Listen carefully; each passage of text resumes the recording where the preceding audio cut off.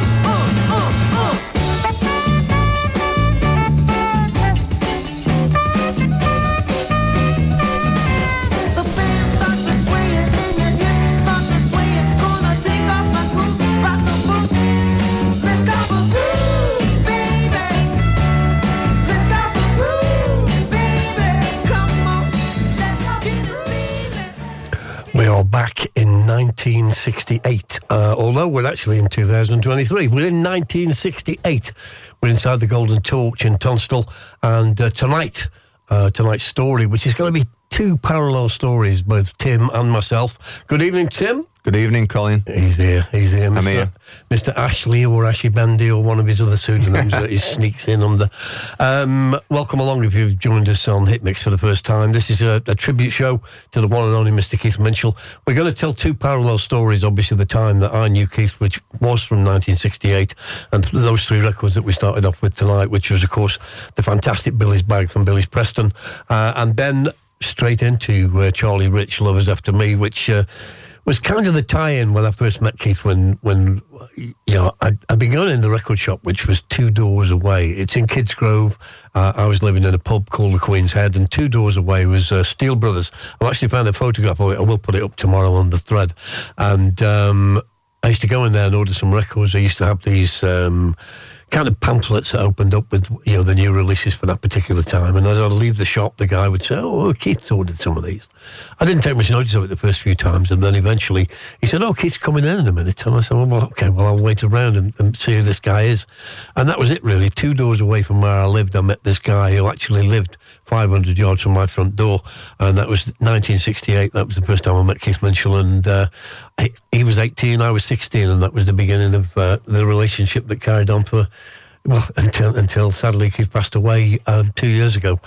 So Tim, what we're going to do is I've run my story with 3 records into my story, but also Tim's got a story that picks up around what year, Tim? 72, 73, I guess. And your first meetings with Keith, your first... Yeah, I mean, basically, I just knew the name Keith Minshall. I suppose some older guys who, you know, went to the Torch and so on. So it didn't mean a lot to me, but I first physically met him one summer Saturday when I got a little bit of spare money. And I'd been told by various people that, you know, if you wanted to buy soul records, you should go to Buse in Burslem, which, you know, as you know, a toy shop downstairs, records upstairs. And they were the kind of records you weren't going to be able to buy from, I'm trying to think of the shops at the time, Blood Lloyd or Mike Lloyd or whatever it was at the time. You couldn't get some of these things there. And specifically, the one I really wanted was Philip Mitchell, which I think had become not only, it was obviously a big Torch record, which I didn't know because I didn't go to the Torch, but it was also a record that was big in the youth clubs and so on and so forth. So I wanted this record badly. Anyway, on this particular sunny Saturday in June, and I must have been about 15, I think, and I walked up the stairs of the toy shop to the record part of it, and there was you and Keith behind the counter. As I recall, you didn't say anything. I think you were just messing around with some records. That sounds nothing new there. I think I got a couple of grunts off Keith, which passed for conversation. I told him what I wanted, because you used to have the list, didn't you, on the wall? That's right. Above and behind the counter. So I said to Keith I wanted 6x6 Earl Van Dyke, Sweet Soul Music Arthur Conley, and Free for All Philip Mitchell. And he got all 3 and he handed them to me, again with another grunt, gave me the change, and we were all done. That was it. And that was the first time I actually met this person who, you know, was Keith Minshall. Well, Buse became a kind of local institution, didn't it? Because, I mean, that was probably one of the first shops that locally that started to stock the imports heavily. I know Mike Lloyd and Terry Blood's shops were later down the line. But at that point, that would have been the only place to go. Absolutely, it was the only place to go. And, you know, for Keith to find somewhere where he could actually share his passion with people and yeah, he was emptying the wallets, but that side of it didn't matter to him. The fact that, you know, other people were getting off on the music. You talked about Free for All there by Philip Mitchell, also a Blackpool Mecca record as well, Tony Jebb era in those early days. And then I think the interest on the Northern Soul scene definitely fueled labels at the time. I mean, you know, at the beginning of the show we're playing records on Let's Copper Groove, which came out in the UK on Beacon. You got Beacon, you got President, and then you got J-Boy, and they were really cashing in with Beating Rhythm and all these other, you know, big. Well, it wasn't Northern, we were called Northern Soul at that time, but these big underground 60s soul records. So we're going to play 5 records from Tim now that represent where it went from there with this connection with Keith. And also locally, of course, as well as the Golden Torch. In 1967, I signed and played in Tiffany's in Newcastle, which back then was Crystal Ballroom. And downstairs, of course, the Bally High with John Murphy. Plenty more chat about John as well. But this is... on Tim's side of the story, and 5 records coming your way. Hope you're going to enjoy. You can join us on chat room if you wish. We're up there on Facebook on my page, so if you type in Colin Curtis or Colin Diamond, D-I-M-O-N-D, you can get in on that as well.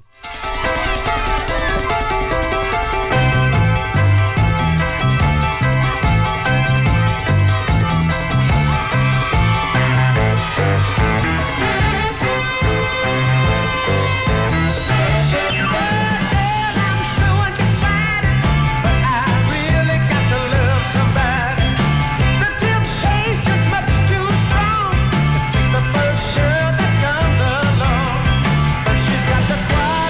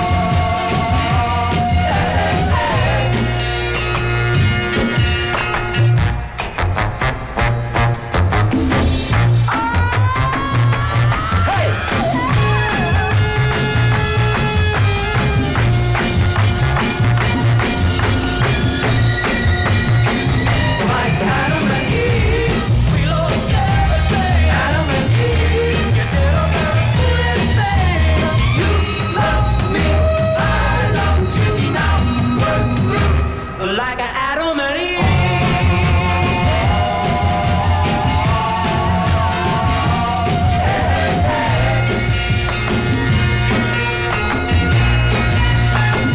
Like Adam and Eve, we lost everything. Adam and Eve, you did a little foolish thing. Adam and Eve, you threw away the love.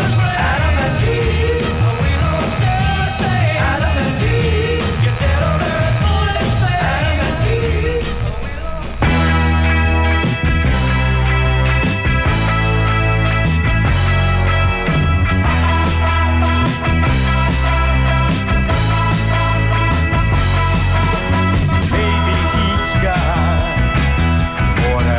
than I've got. Baby, he's offering you a lot. One thing's for certain, before you choose, I am what I am, and to be what I am, I've got to pay my dues. You've got to pay your dues. I am what I am, and to be what I am, I've got to pay my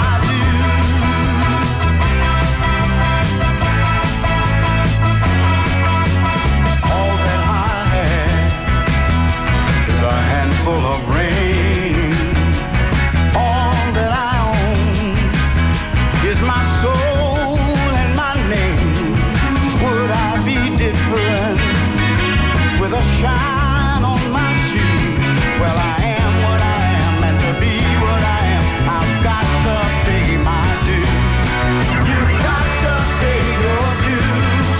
I am what I am, and to be what I am, I've got to pay my dues.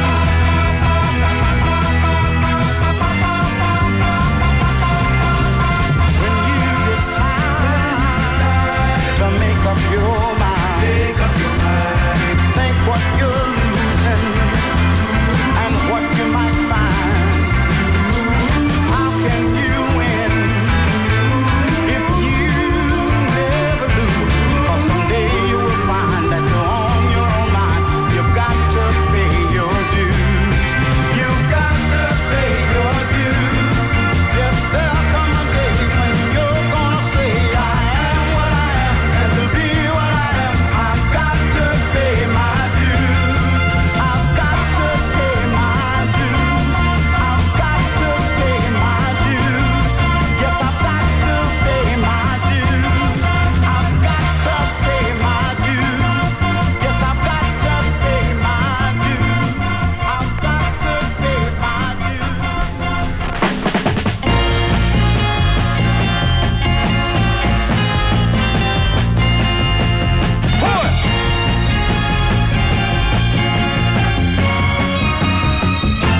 Hey, Mr. Watson, listen to what the lady told me. She said, Larry, I'm sorry I gotta go, 'cause I found me a new love that I love more.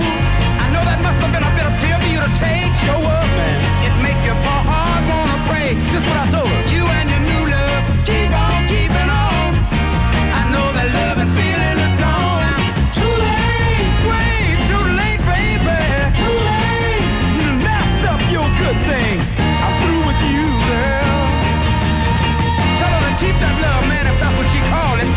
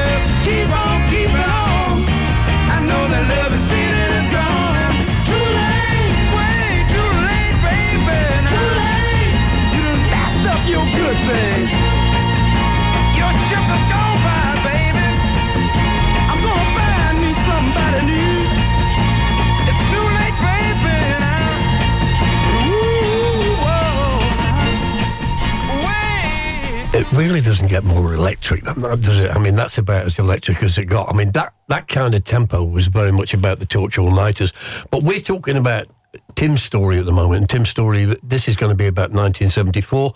This was happening at Tiffany's in Newcastle. And, I've already said the original Tiffany's DJ, John Murphy, which are from about 68. And John was, of course, one of the first people who took a coach to Blackpool Mecca and opened up more doors for Stoke-on-Trent. This kind of growth of Northern Soul was happening, on different levels right across the country. But tell us about the records you just played and the memories for you. Yeah, obviously, we've covered the Free For All. Actually, on that day in Bewes, I also bought, I think I said, 6x6 and Sweet Soul Music. But I think Free For All would have to be, I guess, my first recognisable Northern Soul record, I suppose. And then, following on from that, really, I suppose I was bumping into Keith and hearing Keith's spots at places like the Heavy Steam Machine. Yeah. And then, of course, word was out, look, if you're into that, you need to be going to Sunday nights, Bally High. And I think, if I'm right, Colin, didn't they end up having a Thursday night session as well there? It was originally a Thursday night session. Okay. When I started there, Thursday night was the only night they would give me. That was a soul night. That was with John Murphy. But John couldn't always get there on Thursday, neither could I. And, I used to play cricket as well at that time, so sometimes I'd come in late and then Ernie would suspend me for 2 weeks. I mean, which was hurt him more than me because nobody had the records, so it wasn't a straightforward replace. I mean, they had to learn about this new type of DJ that got records that nobody else had got. But so I mean, the Thursday night and the Sunday night took on as well, and the Sunday nights just grew exponentially, just huge. It was fantastic. I mean, 400 or 500 people on a Sunday, and when you think the period you're talking about, I mean, there was myself, there was John Murphy, that developed into Keith and myself. It developed later, of course, into Soul Sam and Pep and myself, and that was all downstairs in the Bally High Tiffany's. But just talk us through those 5 records that we just listened to. From the Prince Philip Mitchell, yes, that was the one. But I mean, Prince Philip Mitchell, I'm Standing, were huge at the Torch, and particularly at the All Nighters, and obviously Larry Williams and Johnny Watson was huge at that time as well.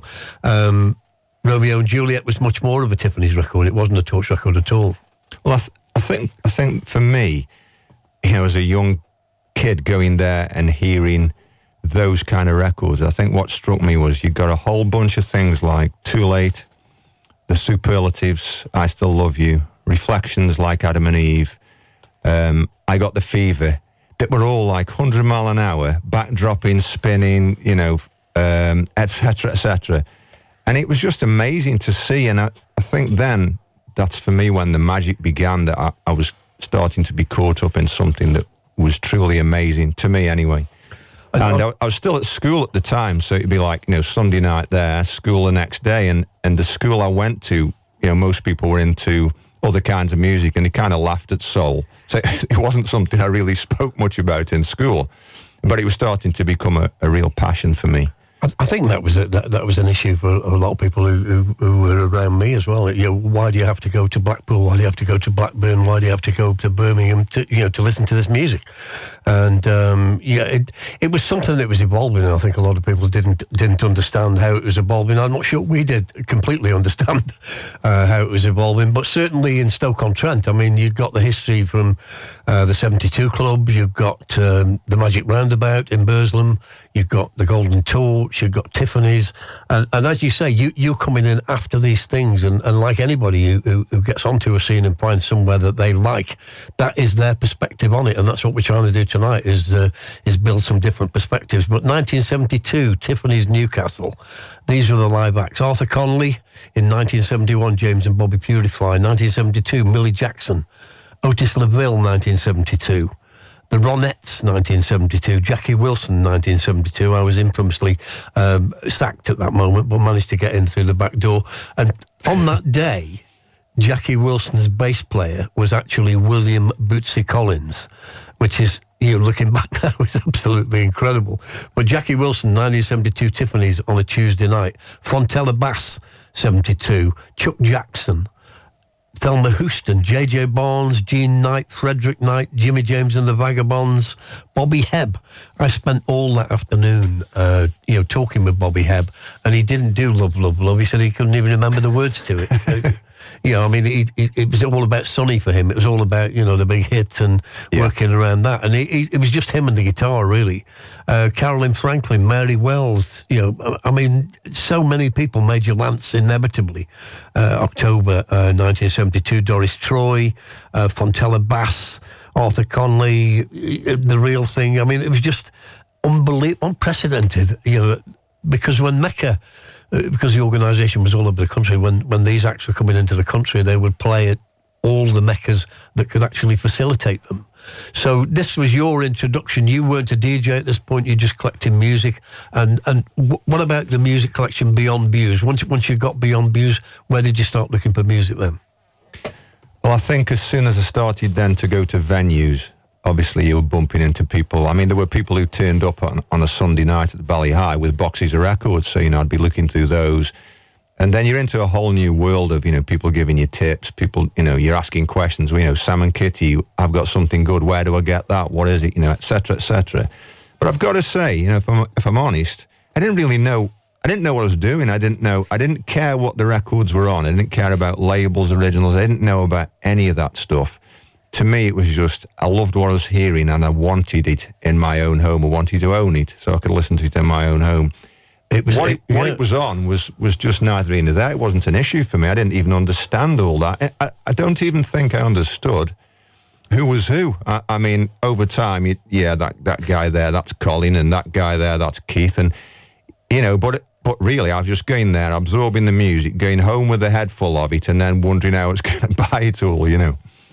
Well, I think that was the same for all of us. I think if we'd have known, what was actually developing and been able to point it down, and as you say, I think there was a breed of DJs and there was a breed of collectors, and I think the labels and over time, and certainly nowadays, obviously the actual state of the record, is it BG Plus, is it excellent? Yeah. And back in those days, you didn't care if you got a copy. If it hissed a bit, nobody cared. No, you just wanted to own the record, and as you say, play it at home.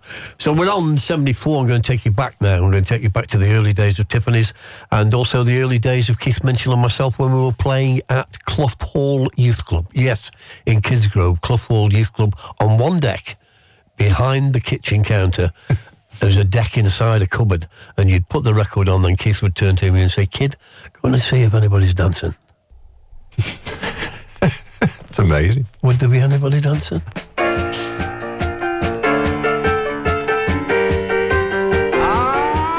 It's a hurting thing when love changes direction. The one you love loses affection. The pain in your heart you just can't take. You miss the someone who gave the heartbreak. What happened to love? Sweet, sweet love. Kissing and a hug. Everybody needs love. What can heal a heart when it's broken? Sweet, sweet love.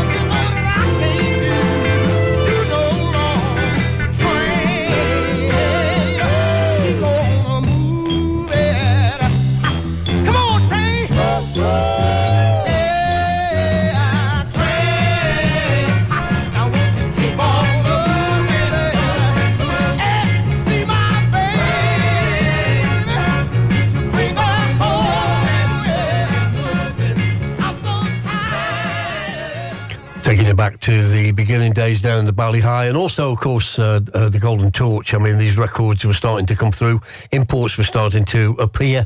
Because 1968, I mean, that's when I moved to Kidsgrove, to the Queen's Head pub in Kidsgrove, and Keith and I were both buying blues and soul, buying records out of Steele's Electronics in Market Street. Keith was living in King Street and later moved to, what was it, Whitehall Avenue, I think it was called.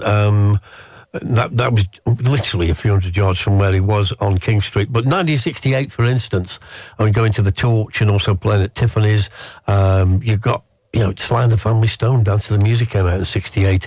And we've just played Minnie Epperson, which was 68 release. I remember Keith and I deciding to collect the Action label, which was red and yellow, hypnotising kind of design on it, You get hypnotised just watching it. But, I mean, Wilma and the Dukes, Little Carl Carlton, just so many fantastic artists. Bobby Williams, Roy Lee Johnson.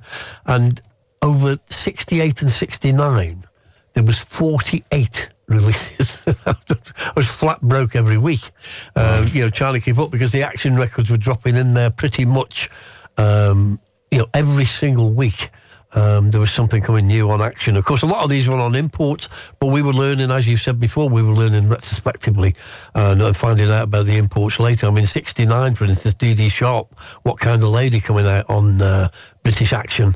And then from 48 onwards, of course, they changed the design from that fantastic red and yellow design to a horrible black and green design.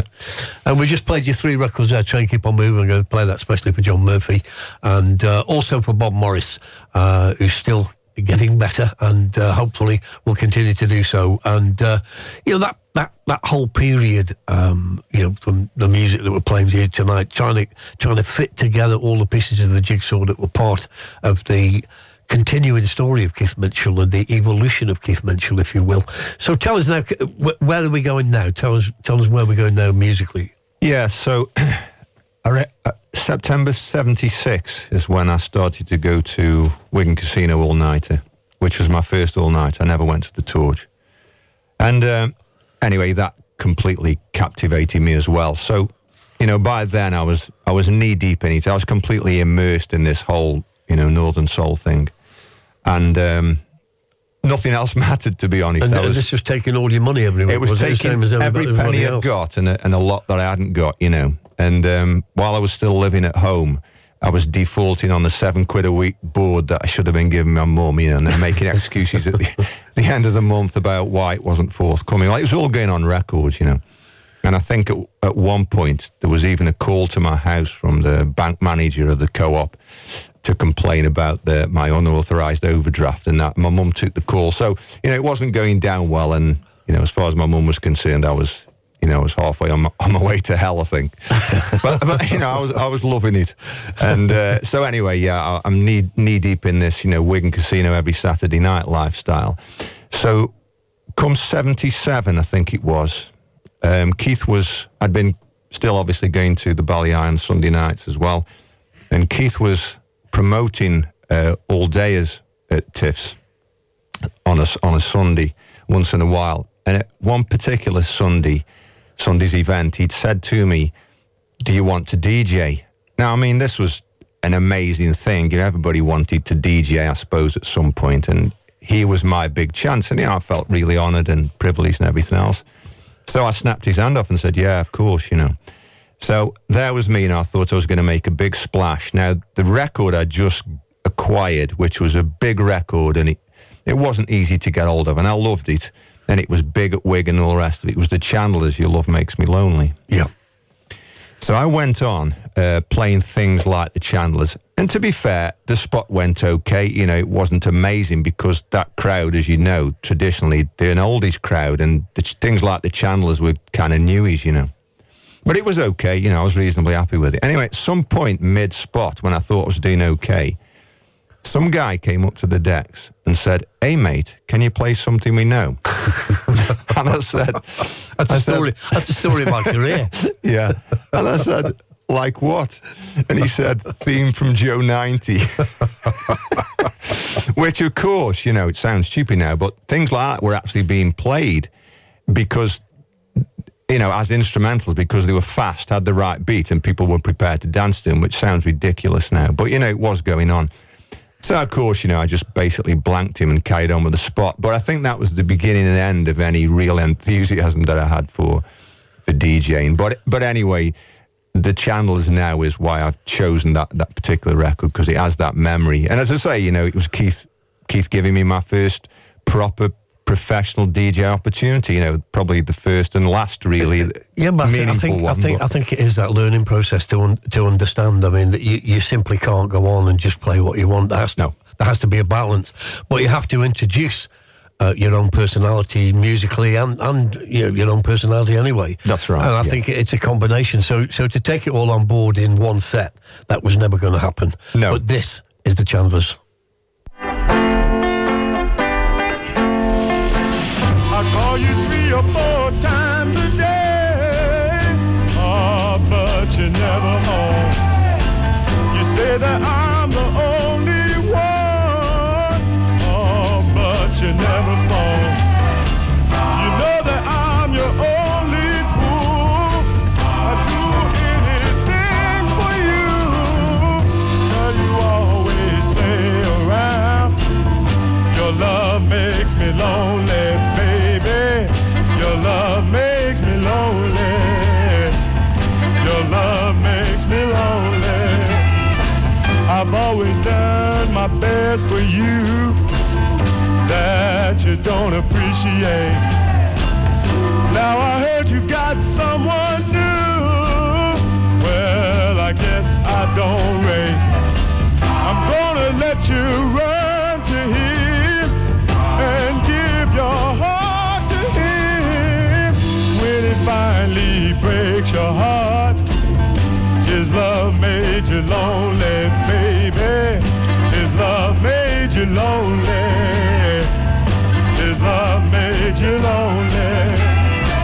And when you're down and out and have no place to go, then you realize a lonely heart hurts the soul. You remember the love I cherished and adored. You come running home to me, baby. Oh, you come running home, and I'll take you back.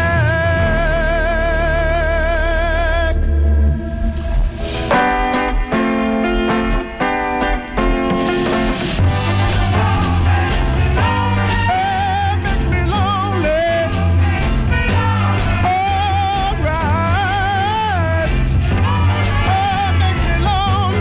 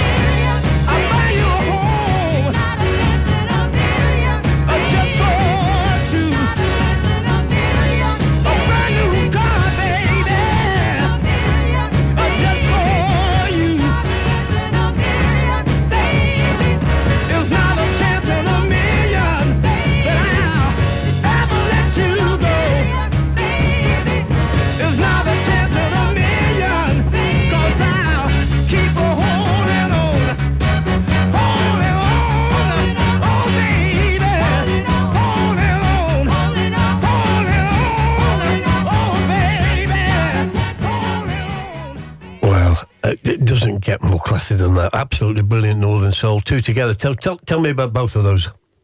Yeah, I mean, the Chandlers, I think it was a little bit of a different kind of Northern because obviously it's got those stop and start, guitar breaks in it, which worked well.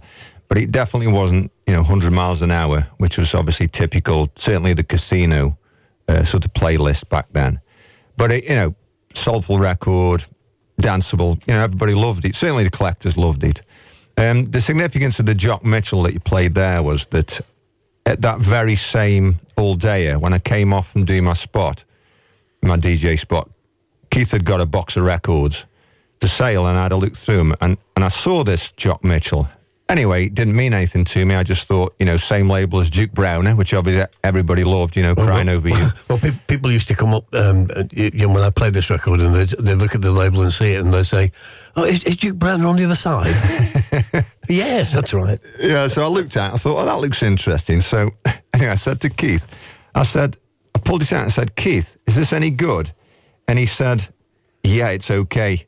So on the strength of that wordy, comprehensive recommendation, I then bought it. It was £2.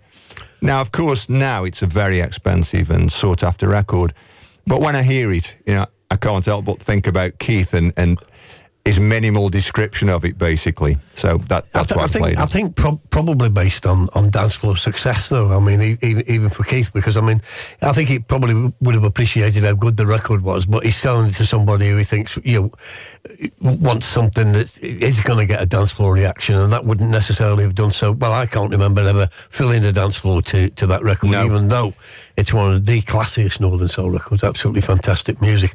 The next three tracks I'm going to play, and many thanks to Tim there, we're like parallel stories here, but the next three tracks I'm going to play have all got a connection to Keith, and this connection sort of hangs around that first time that Keith and myself were appearing at Blackpool Mecca.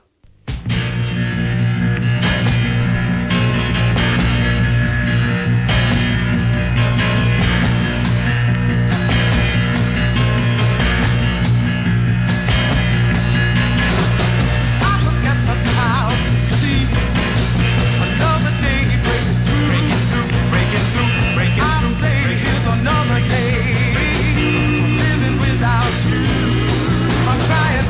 Oh,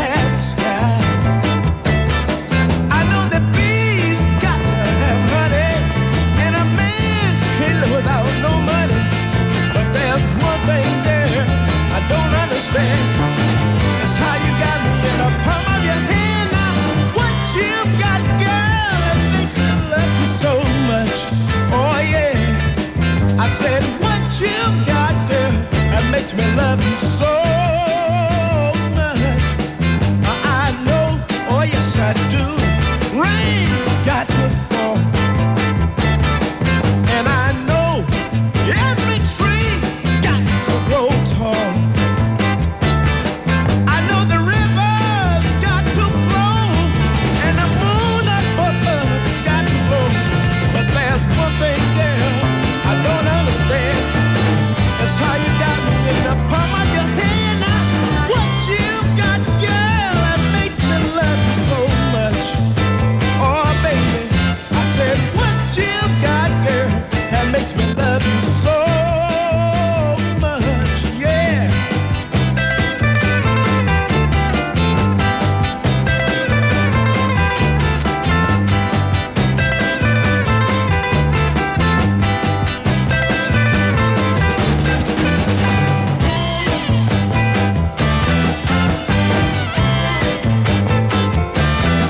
Now I know, baby, birds got to fly, and I know every star got to have a sky. Oh yeah, I know the bees got to have honey.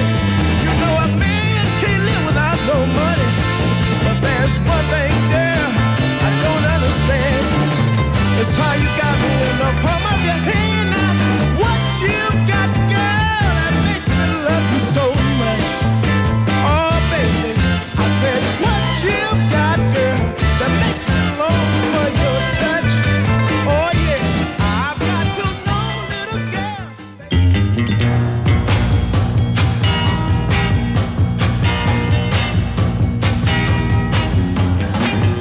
If to shed a tear would bring a smile to your face, then a tear I'd gladly shed, girl, each and every day. If I had to call, proudly I would fall. I ain't lying, baby, I'd give it up. No, I ain't jiving, girl. Ain't that love enough? If you are gonna dream, then don't disturb me, please. Let me sleep my life away. Give me more such dreams as these. And if to lose my sight would brighten up your life, I ain't lying, I'd give it up. No, I ain't jiving, girl. Ain't that love enough? Oh, yeah.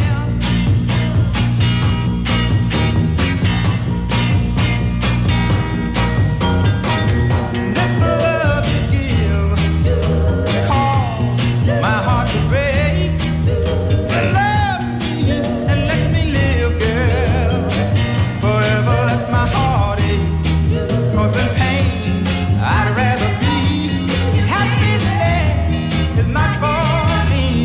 I ain't lying, baby, I'd give it up. Lord, I ain't jiving, girl. Ain't that love enough? What more do you want? What more do you need? Oh, my darling, I'm yours to keep. I ain't lying, as quiet as it's kept. You're more to me, girl. Telling you tonight the story of Mr. Keith Minshall and going through some of the times and records that he's certainly been involved in and some of the clubs he was involved in. That was a particular period because Keith and myself were doing Tiffany's in Newcastle on Sunday night, and then this guy came down, and I'd never seen him before. He's got his posh suit on and his braided blazer, and he said to me, he said, I'm the new assistant manager. So very nice. Guy was named Tom West, so of course out came the salmon jokes, which is, of course, he'd never heard them before. He said, yeah, honestly. Anyway, we kept them going. He was there about 7 or 8 weeks, and Sunday nights at that time was rammed. I mean, sometimes people would go down to Trentham Gardens, have a game of football, and we'd open the doors at 6 o'clock, but by 8 o'clock, the place was absolutely rammed. And, I said to Tom, over those weeks, you've been at Blackpool Mecca. He said, yeah, we used to have a soul night there, Tony Jebb and blah, blah, blah. And and Les Cacao. He said, but it closed down because it was closed down by the Torch, really, by the all-nighters at the Torch, which, obviously drew the crowd. And he said, but I'm going back there next week. He said, I'll have a word with Bill Pye, see if we can reopen the Blackpool Mecca again for like a phase 2. And of course, never thought we'd hear from him again, to be fair. He was a lovely bloke. He's passed away now, but many thanks, Tom, because you just absolutely changed history. I came in I was working on wristwires and cables locally, a few people will know that. And I came home and Mum said, Tom West left you a message, and then she got on the salmon joke, so I thought, blimey, this is really catching. So anyway, I rang Bill Pye and he said, he said, when can you start? And I said, we can start on Saturday, and that's what we did. I had to go round to Keith's flat and knock him up, wake him up on the Saturday, even though we were going to Blackpool Mecca for the first one. He was still fast asleep on his bed. Goodness knows where. He'd probably been up all night doing something. And we trailed off up there. And so those records that I've just played you, I mean, the Charades, for instance, was a record that was found in that time where there was Keith Minshall and myself playing at Blackpool Mecca, and Ian Levine, ironically, playing at the Top Rank in Hanley. And we'd pass each other on the motorway. And one of the guys who was involved in that passing through was Bernie Golding, who's actually in chat tonight. Good evening, Mr. Golding. And we'd catch each other on the services going the opposite way. He's coming from Blackpool to Stoke, and we're going from Stoke to Blackpool. And during that time, Keith and I, searching for records, we found this place at the shop in Bradford Market. And we went up there this one day, and I'd already pulled out, I think it was the Chalfonts. He Loves Me, on Mercury, wasn't it? And he said, I've got some records in a warehouse. He said, but I can't tell you where it is. You'll have to get in the van and put this scarf on your head so you can't see where we go. I thought we were being kidnapped by the IRA or something. I mean, it was just insane. Anyway, he dropped us off in this warehouse. I'd never seen anything like it. I mean, it was just stacked full of cardboard boxes, 100-count cardboard boxes, and the records were mainly on Verve or MGM. So you can imagine Dotty Cambridge, the Rat Race, Living a Lie, the High Keys, all these records were in this place all at this one time. We knew we didn't have enough money, so we had to balance it out and hide some records at the back for next time we came. But on this particular trip, we came back to the Charades, and Keith wanted to go straight away to the Top Rank and sell it to Ian Levine, which is what he did. And the Charades, at the time, one of Mr. Levine's favourite records, Key to My Happiness. Ty Kareem, very much part of that Keith Minshall and Colin Curtis first reappearance at the Mecca. Just an unbelievably classic record. Donald Lee Richardson, that was Keith and myself. We'd gone up to Blackpool Mecca on a coach at that time, possibly even John Murphy's coach. And one of the first records that really hit us, that was played by Tony Job, was Donald Lee Richardson, You Got Me in the Palm of Your Hand, which was just insane to us. We had to get a copy of that, which we did eventually. It took us a while to get 2 copies, but we did manage to get one fairly quickly.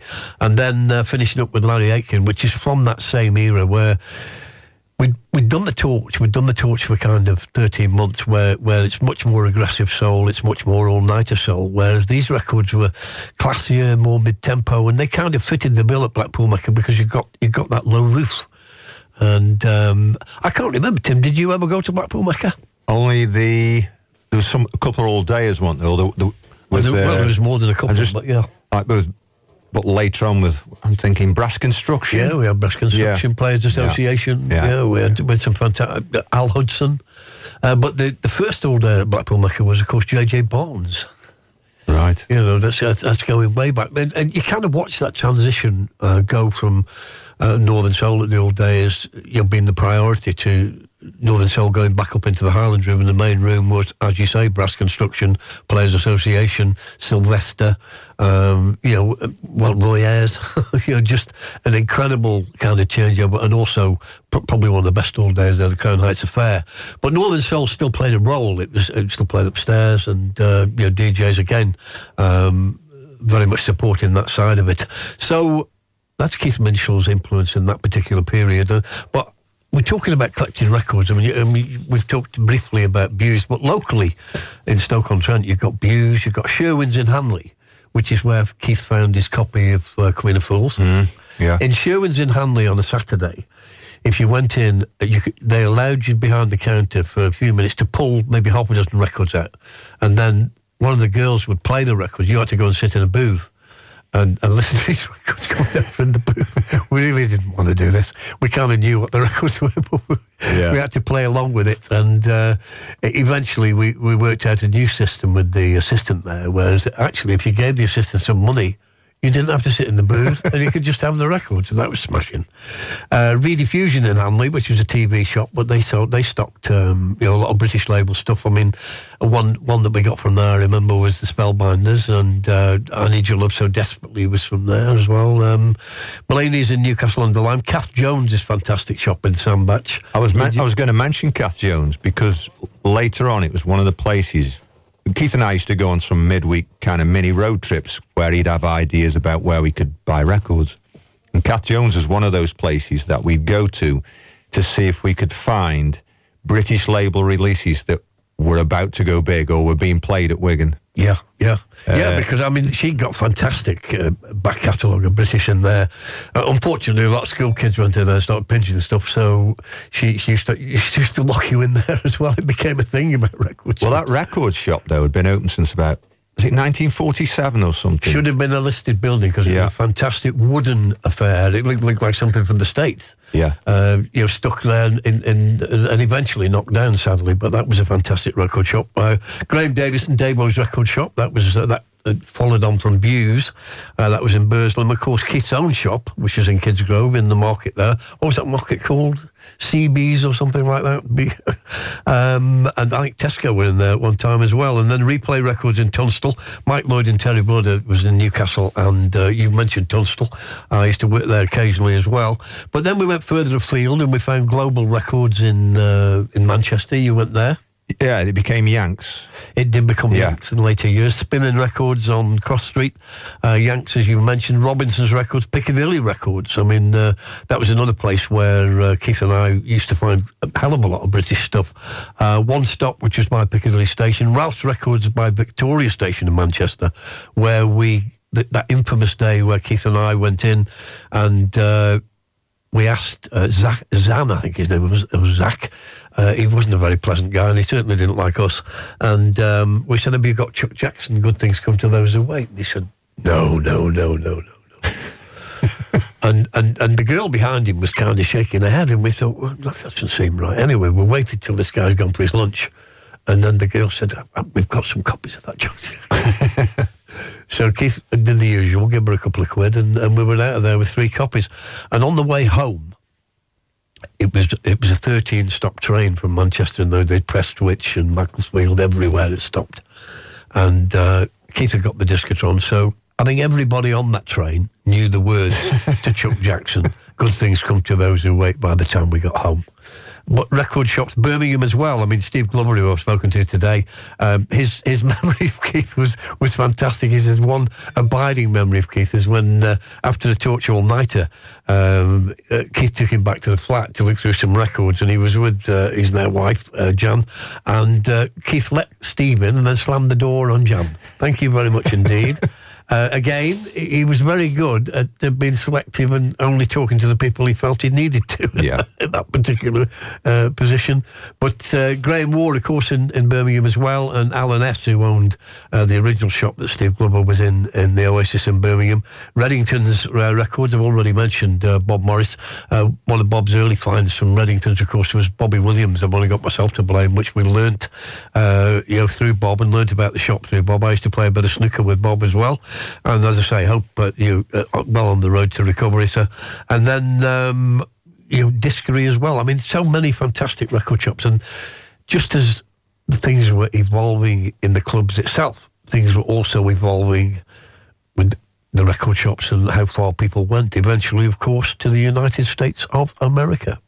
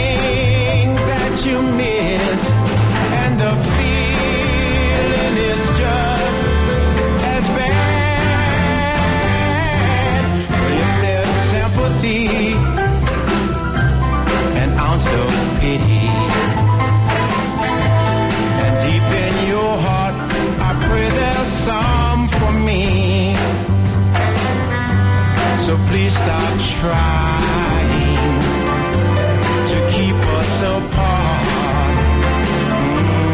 You're breaking my heart. Breaking my heart. You're breaking my heart, baby. Don't break my heart. You're breaking my heart, darling. Don't break my heart. You're breaking my heart, baby. You're listening to Tim Asher-Bender, respecting the man himself, Mr. Keith Minshall. Tell us about those records. Yeah, just because we were on the topic really of, Kath Jones and other sorts of record shops. And I've fast forwarded really a bit to another part of my story, which was that when I was driving Keith to a lot of venues, that would be at the weekend, but midweek, he'd call me and he'd say, why don't we go to, blah, blah, blah, he's got records. Why don't we go see such a person, So we'd be at, Blue Max's, Max Millwood's, or we'd, go and visit Neil Rushton, Kath Jones and all these. One of the places we'd regularly go to is, which you mentioned, Global, which later became Yanks. Yes. And that guy, Ed Balbier. Ed Balbier, yeah. Strange guy, and I wasn't completely convinced that he wasn't racist because he was always a bit strange with me. Okay. But anyway, we always used to get in there, and you know what it was like. There was records everywhere. I think I'm not going to defend him on that point. I mean, you know more about that than me, but I would certainly say he could be very awkward. It depended on his mood on the day as to how far through the warehouse you could actually look. Yeah, he was definitely moody, that's for sure. But invariably we'd get in there. And you know what it was like in there. There was albums, there was 45s and everything. And we'd always end up buying handfuls of that record you played, just the Lovettes, I Need a Guy on Carnival. Okay. Just because we both liked it, and it was cheap. I think they were about 50 pence each, and we'd always buy a handful without knowing really what we were ever going to do with it.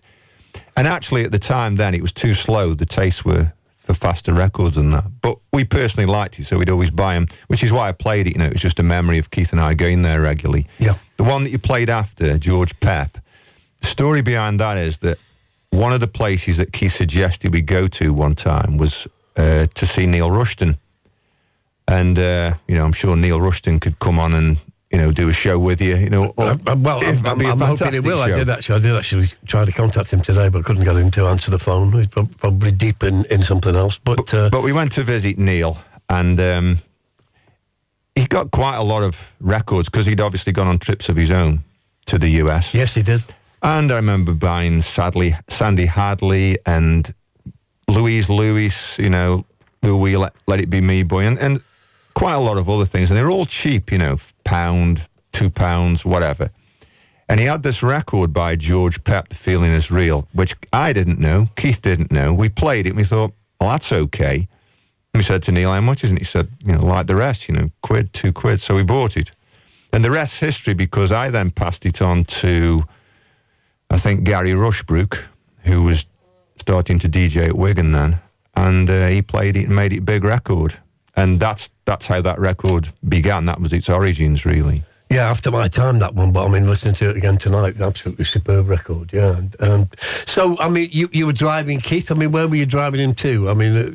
He was driving you up the wall. He was driving me crazy, and I was driving him round in his Ford Cortina automatic. Driving Mr. Crazy, yeah. Basically, what happened was I was a Wigan regular. I probably, in the end, went over 200 times. I was there pretty much every weekend as far as possible. Yeah.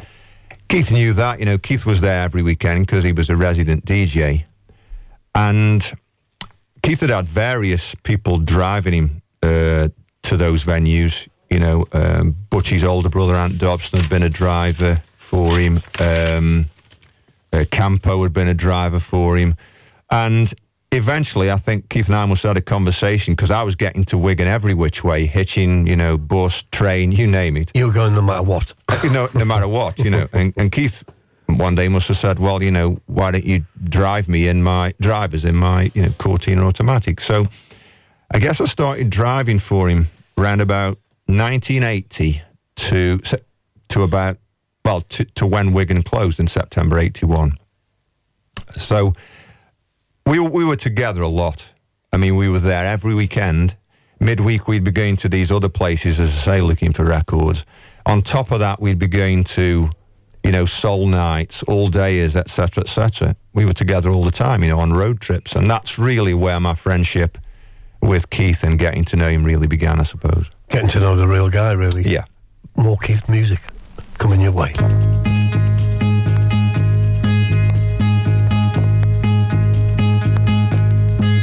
I've got a funny, funny, funny feeling. It's something you try to hide. I've got a funny, funny, funny feeling. You found yourself another guy. 'Cause when you love someone, baby, as much as I love you, it's the little things in life that count.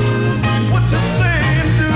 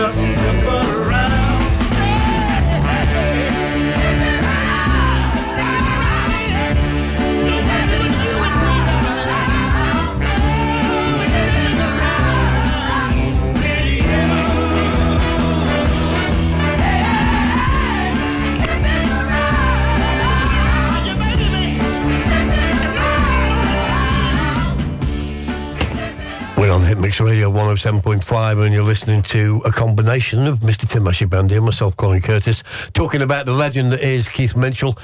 4 records there, and we kicked off with, I mean, this is kind of the Torch period. I mean, I remember in the early days of the Torch, I mean, Torch would be Wednesday night, be Friday night, and Keith used to like a drink in those days, so he'd be up on the balcony having a drink.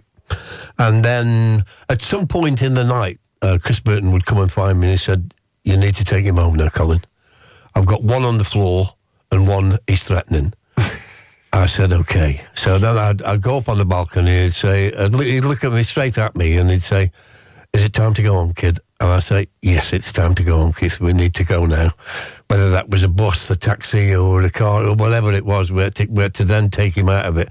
Once he got to a certain point with that alcohol, then the red light came on, and it didn't really matter what you said to him because he wasn't understanding it. So I'll just punch you instead.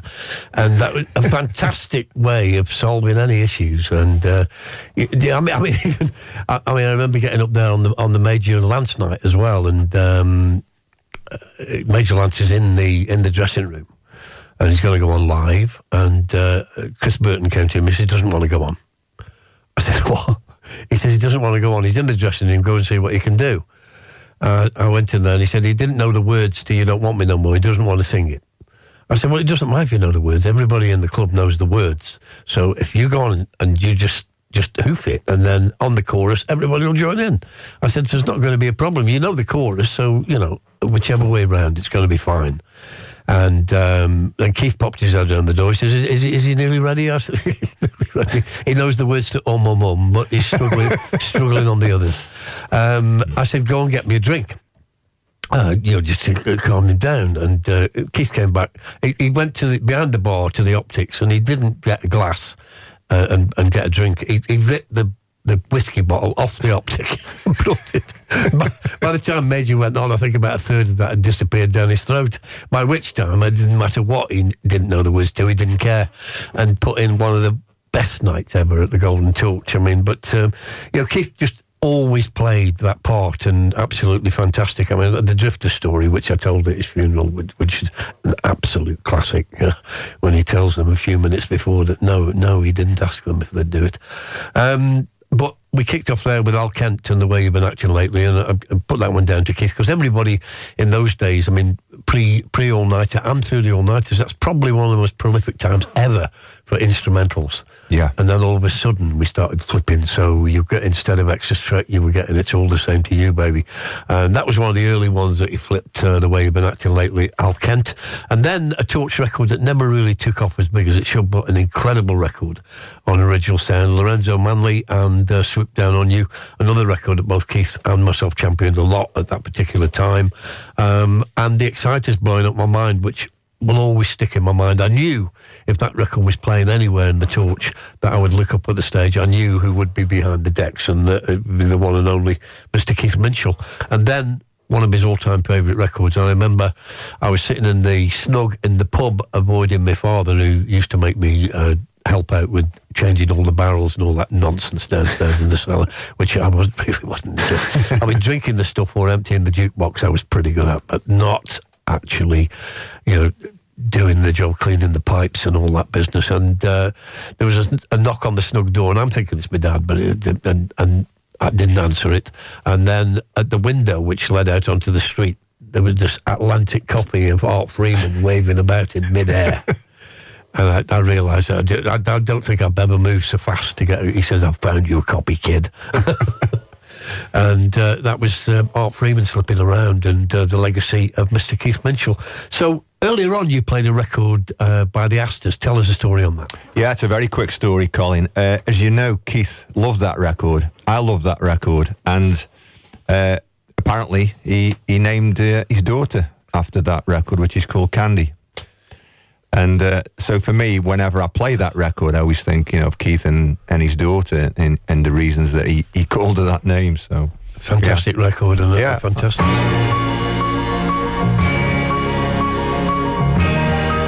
More music chosen by Tim. Lonely lover, find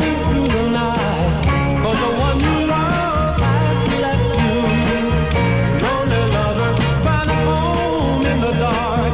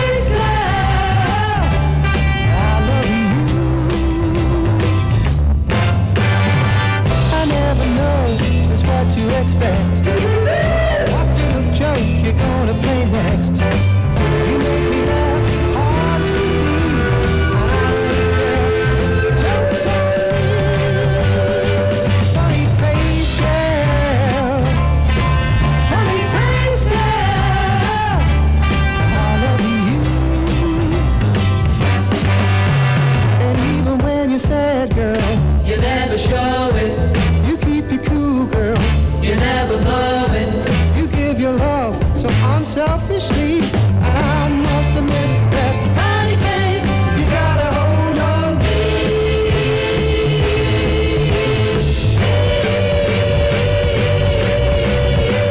I guess you know I give the world for you, 'cause I appreciate the things you do.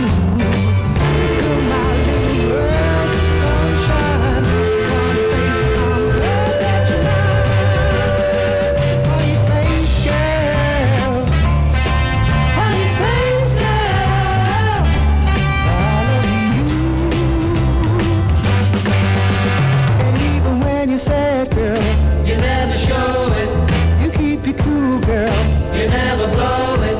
You give your love so unselfishly, and I must admit that funny face, you got a hold on me.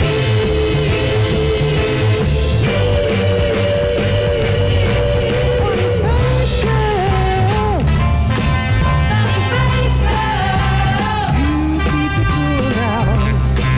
Funny face girl, You never go away. funny face girl. I watched you slowly slip away. Baby, I watched you slowly slip away. Little girl, just like a dying ember, like a bluebird from September. I watched you slowly slip away. Guess I'm not the man you thought I'd be. I let you down when you needed somebody to stand by you, to tell your troubles to.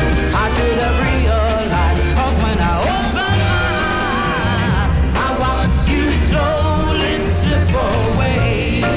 Yeah, baby, I watched you slowly slip away. Little girl, just like a dying ember, like a bluebird from September. I watched you slowly slip away. I used to sing you home with my best friend, and I'm responsible for starting the end of our love affair. The day I put him where he could get through to you, just like he wanted to, girl. I watched you slowly slip away. You know I did. I watched you slowly slip away. Little mama, just like a dying ember, like a bluebird from September. I watched you slowly slip away. You know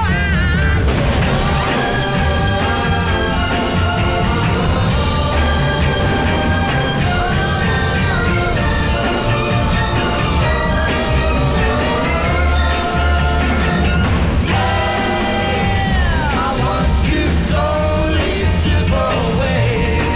Don't slip away, baby.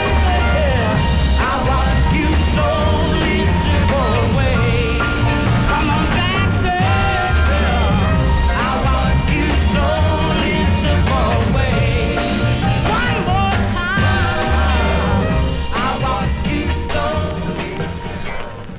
There we go again. Howard Guyton, and I watched you slowly slip away. Tell us a little bit of a story about that one, and then backtrack on what we just played. It's kind of Wigan era. Yes, so at this point, I'm driving Keith to Wigan every week. Actually, sometimes, once a month, it would be twice over the weekend, because once a month, Wigan had a Friday Oldies, so there'd be the Friday Oldies night, and the following night, Keith and I would go again for the regular Saturday. So we were there all the time. Actually, it's probably worth saying a little bit about those times, because it was a complicated arrangement, because Keith's brother Mick would pick myself and my girlfriend Sharon up from Hanley in the flat we were living in Litchfield Street. And then he'd drive us at top speed to the mum and dad's in Kidsgrove. There we'd load up Keith's records. Then Sharon would drive Keith and I to Wigan. We'd always get there about an hour before it started, so we'd invariably be there for about 11 o'clock. We'd then stay for the whole night, till 8 in the morning. Then Sharon would drive us back, drop Keith and his records off in Kidsgrove, then drive us to the flat in Hanley, at which point I would then drive back to Kidsgrove, having dropped Sharon off, drop the car off at Keith's, and then I'd get the bus back from Kidsgrove to Hanley in the morning. So I'd end up getting back home about 10 in the morning or even later sometimes. But anyway, that was pretty much repeated every weekend for about a year, 18 months, certainly in terms of Wigan. Keith was a resident DJ there, so hence we were there every week, you know, from Keith's point of view. And the records have just played with things that Keith absolutely hammered there. So they stick in my head. You know, Howard Guyton, I Watch You Slowly Slip Away on Verve. Then before that, the Gene Latta, Funny Face Girl was another one he played a lot. Yeah. Johnny Paul, I Want to Know. And, of course, Lonely Lover, Jimmy McFarland, which, you know, turns out to be a Motown record recorded by Marvin Gaye that was never properly at the time anyway, released by Marvin Gaye. And when you listen to Jimmy McFarland's version, you can sort of hear it's pretty Motownish. But those records, along with a whole host of others like Professionals, That's Why I Love You, were absolutely hammered by Keith. And in talking to you before off air, obviously you were saying that Keith had tried some of those, or you'd tried some of those at the Torch, and they haven't worked. That's right. Howard Guyton was tough at the Torch and tough at the early doors at the Mecca, when we first went there, yeah. So, I mean, it kind of falls into categories of records like, Clara Ward, this, Right Direction, This Way Is a Good Way, I mean, it was some records which we knew were class, but they were still tough to break to particularly a bigger dance floor, where they wanted, a faster tune. Yeah. I think this particular era at Wigan was an era when there was a lot of quite poppy Northern played, and a lot of it was on British labels. And I think Keith actually liked British. I think he liked collecting British. So he was quite happy to play, British release-only things like the Johnny Paul and the Gene Latta. Very much so. I think Mick Smith will tell you, right to the very end. He loved collecting British. He loved the British soul thing because take the story back to 67, 68. I mean, that was the only way to access some of these records. So I mean, I think that sticks with you. That connection that people were out there putting these fantastic records out in the UK.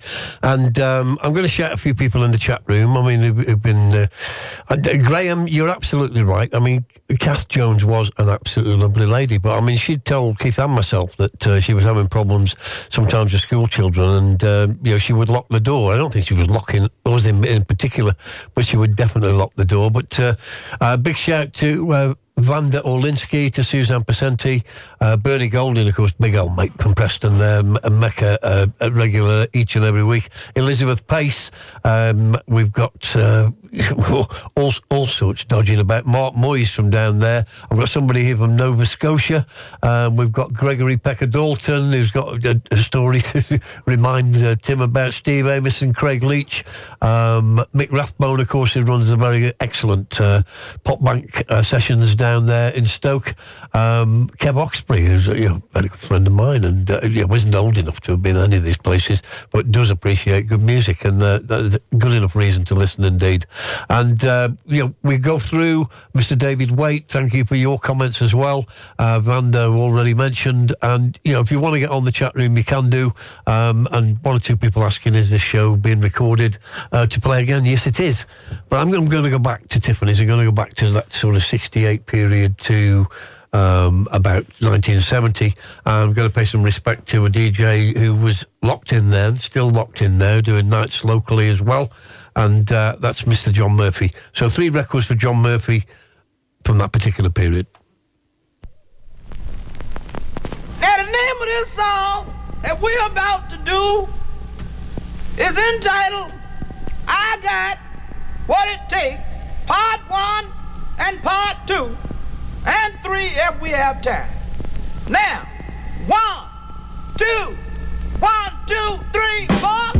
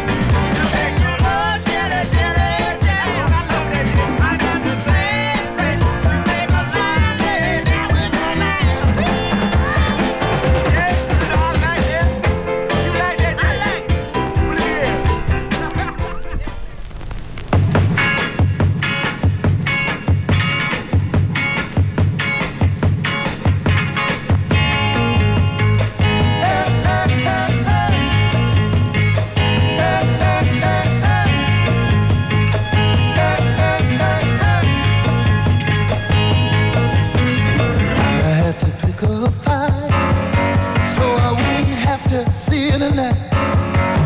Acting like a smarty so she wouldn't miss a party. Oh, I hope it turns out right. Her friends say the people away. Take her downtown all day. Yeah. Gonna party for baby.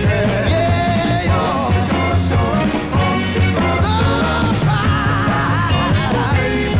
everybody. She's gonna show up. She's gonna show up. Tell all your friends about it. Tell all your friends about it. Oh yeah. I asked her mother and dad to play with Linda, helping hand.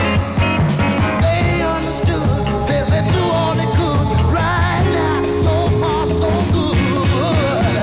The party begins exactly at 10, and I can't wait to see her face when she walks in. Gonna party for baby. Everybody come on. She's gonna show up. She's gonna show up.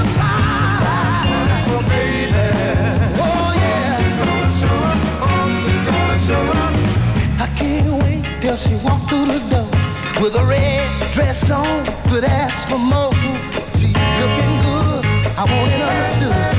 My baby, she always looks good.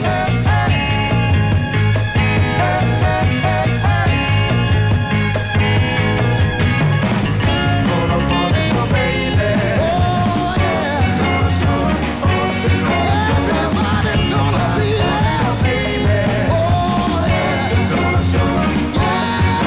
Everybody gonna party for baby. She's gonna show up. Gonna be there.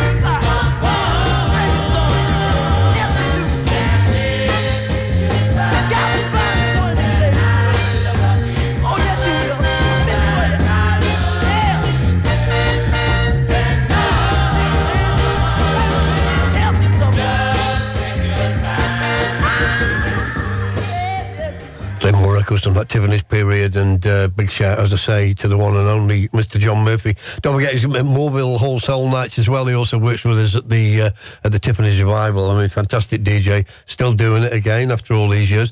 We've still got words to come from Richard Serling. You're talking about Keith.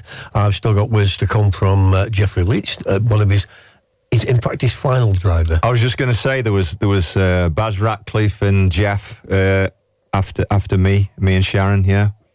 Yeah, there's a few people in chat, I didn't mention. A few people have driven for him. Yeah. We kicked off those three, though, with Brooks and Jerry. I mean, ultimate classic, 1967 originally, and one that both Keith and myself bought as a brand new release from Steel Brothers Records on that very street. And then Surprise Party for Baby, Vibrating Vibrations, Neptune Records, of course, with I Dig You Like the OJs, all that kind of thing, with John Murphy champion back down there. And also Keep Saying You Don't Love Nobody. You know, Keith and myself found a copy of that, copies of The Millionaires, Never For Me, and Do the Boomerang, Otis LaBelle, and Bobby Hebb, Love, Love, Love, and You Brought Back Change in Me, and they were all in Woolworths in Newcastle. Funny, in the pick and mix. Albums as well by the Elgins, the Monitors. I mean, you couldn't believe it. No. You just could not believe it. But it did tend to be, obviously, Bradford seemed to find or seemed to ship over a big chunk of MGM and Verve. But Woolworths, they ship in kind of Philips and all the Motown labels. There was gorgeous stuff in there, VIP. And so that was all in and I think that was Woolworths around the country. I think, I heard this story many times up and down. Any more drivers you can remember? The ones I mentioned who preceded me, as I say, Butchie's brother, older brother Ant Dobson, Campo used to drive Keith to Wigan in his Mini. I'm sure there were others. They're the ones I know of. We're going back to some of Keith's records and kicking off with this one, and one of my favourite Van McCoy tunes.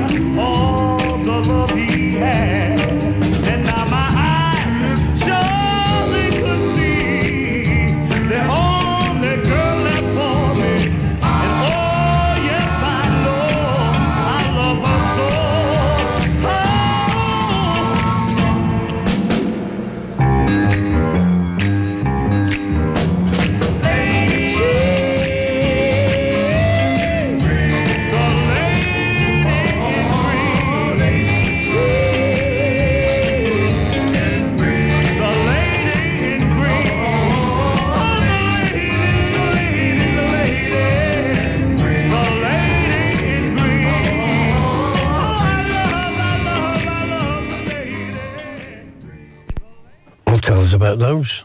Yeah. Lady in Green. Lady in Green. I think this was probably one of the rarest, if not the rarest record that Keith ever owned. I'm not sure who he bought it off. I can't quite remember, but I remember he paid £150, which seemed a lot of money at the time. Not nearly as much as it goes for now, which is about 7k, I believe. But Keith had it, played it at Wigan, and the crowd loved him for it. It was a very popular record.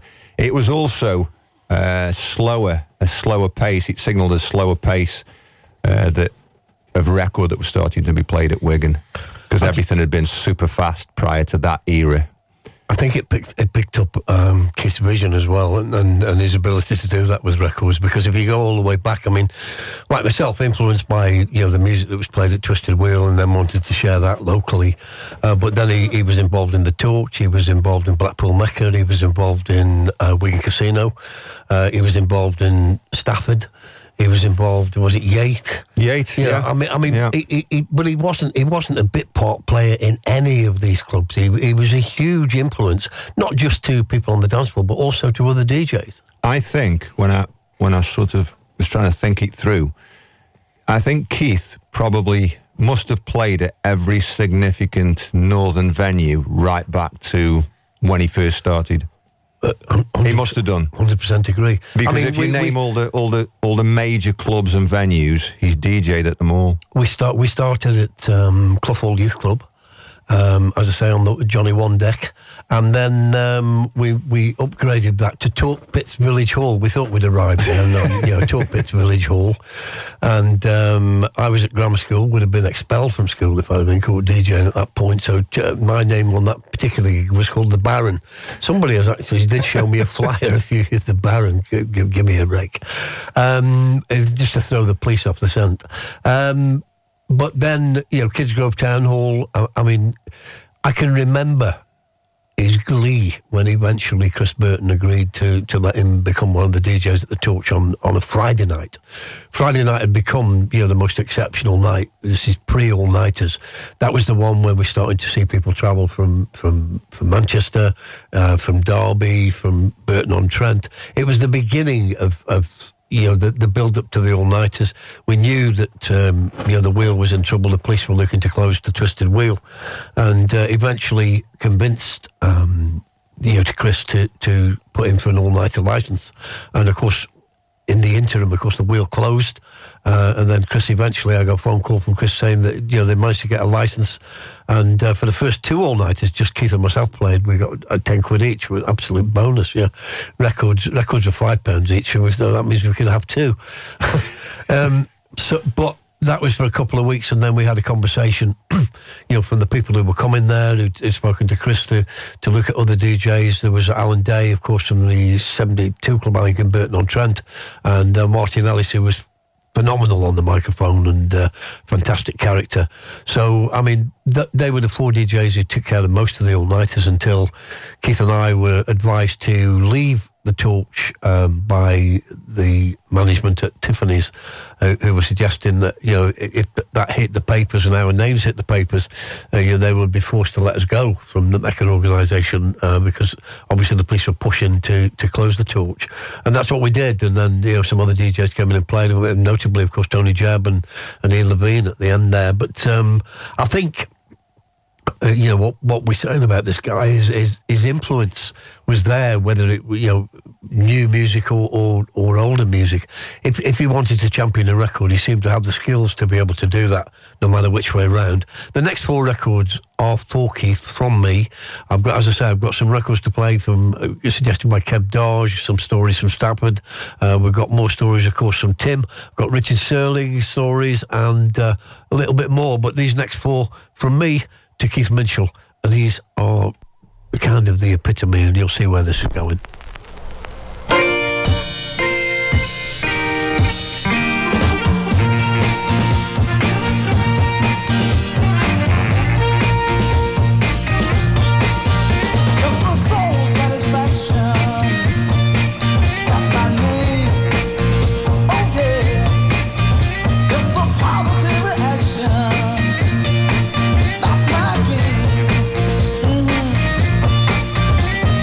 What do you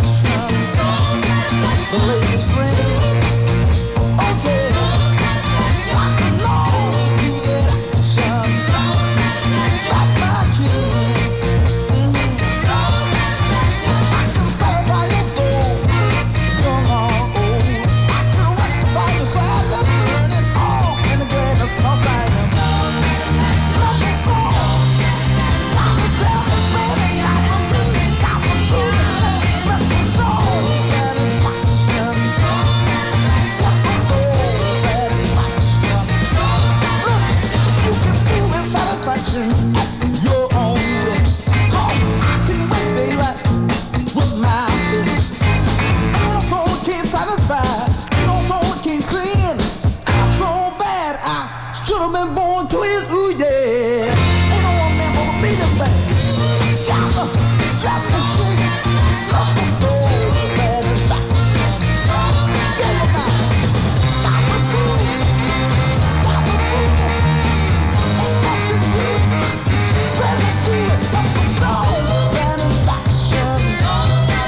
That's my name. Oh yeah. Got the positive action. That's my game.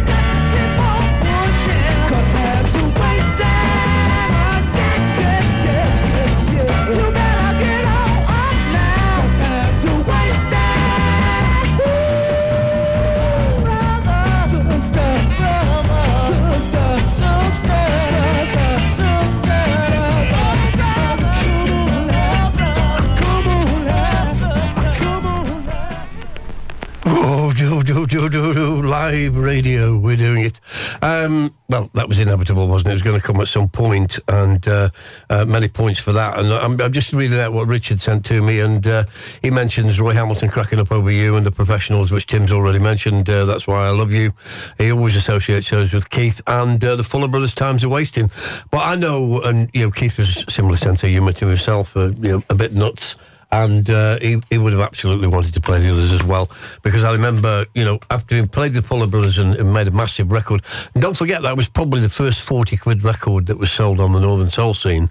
It was brought up from London by, I think, Dave Burton and Dave Rivers and Mick Smith, and then by the time it left one of their boxes and got over to the other side of the stage, it had gone up from 20 quid to 40 quid, which Keith didn't have 40 quid, but he got good credit, so yes, there you go. And then it was amazing. I mean, I was just saying to Tim that some of the collectors at the time must have thought, well, I know this backing track, maybe I've got something, maybe I've got this record. They go home and find the Promatics or the Whispers, and then they started to ease out onto the scene as well, so we eventually ended up with that. And of course we got, as you said earlier on Chess, we got Love and Brotherhood with the version of Sugar Pie Honey as well. All good versions. And all very much Keith Mitchell, very much the Golden Torch era, which is what we're talking about tonight. So what we got next, Mr. Tim?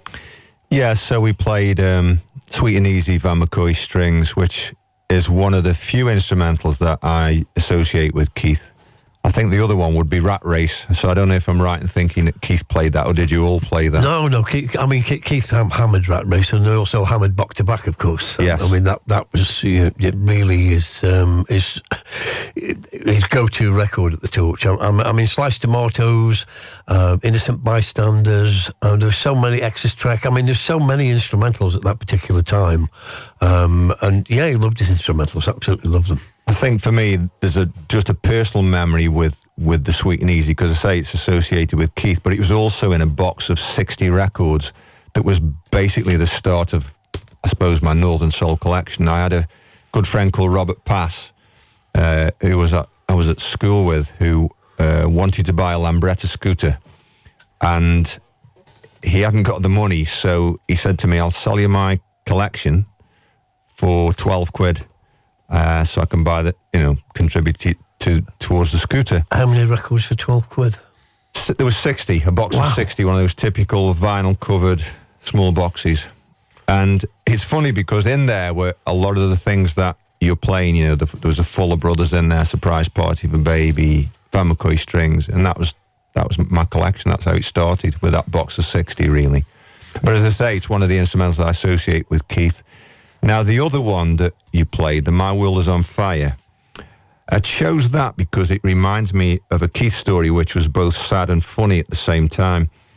It was at a period when Keith was going through a bad time over him and his wife splitting up, and he was getting quite upset about it from time to time. And it wasn't helped by the fact he was drinking too much to drown his sorrows. Anyway, on one of these occasions, we'd driven to an all-dayer run by Russ Winstanley at Wigan Pier. And by the time it came for Keith to DJ, he was very much the worse for wear, having drunk quite a bit. But he went on anyway. And his first record was the Ad-Libs, Nothing Worse Than Being Alone. And it struck me as a strange record to start a spot with. I mean, it's a great record, but, it just seemed a weird one to begin with. And then it clicked that for Keith, those words in the song and in the title was what was significant for him. Yeah. Anyway, so far so good. But then he proceeded to play Jimmy Mack, My World Is On Fire. Same thing, I thought, yeah, it's the words. Then he played Walter Jackson, Where Have All the Flowers Gone? And I thought, yeah, okay. Followed again by Jimmy Mack, and followed again by Walter Jackson, by which time Russ had seen the light, seen enough, and after a couple more rounds of the same, basically removed Keith from the deck. So that was why I decided to play My world is on fire. I think that was definitely in his makeup. That was part of it, of the way he communicated, the way he felt. Because sometimes he didn't talk about things. No. And that was a way of communication. I mean, right back to the early days, Walter Jackson became his go-to record when he was being affected by anything emotionally, and definitely. But also, what you've just said, multiple plays of a record would also do that. But also for a positive thing. I mean, I remember when he first got Marlena Shaw, the vocal to Wade in the Water. And that was a Friday night at the Torch, and that had to go on 3 times in the first hour, and what that did back in those days as well, people left the club. There was no internet. There was no way of sometimes even finding out what records were. You'd you'd sing the words to somebody, and they'd just look at you cluelessly and buy another drink. But it was just his way of getting that record out there, so people would go away and say, well, you couldn't not remember Wade in the Water, and there was now a vocal. Yeah. Even though that had been there all the time. I mean, these records were about discovery, about all about the timing of when and when they were found, or where and when they were found, I should say. Yeah. So we're back to, looking at the first record here, we're back to, for me, to Blackpool Mecca was Keith, but also for you, probably Wigan Casino. But here we go. It's Tim Ashibandy and myself, Colin Curtis. We're here till midnight. That's another hour and 24 minutes. 4 hours of show, and definitely been recorded if you want to listen again. Here we go.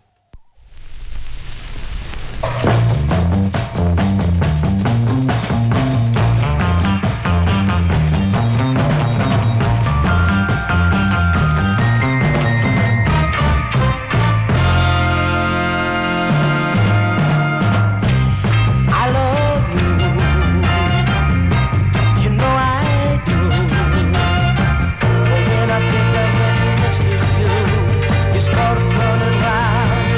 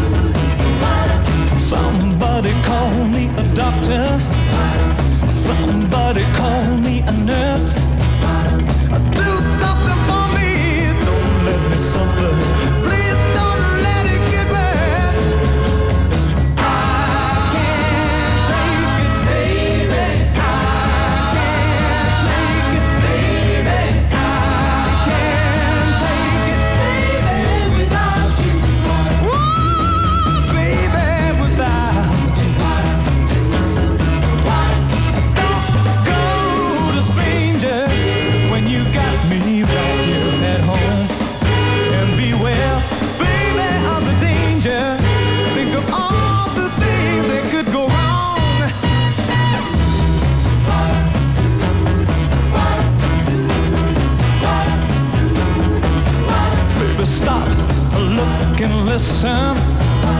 Honey, don't you blow your cool. It's a doggone shame to throw love around and lose everything that we knew. I can't take it, baby.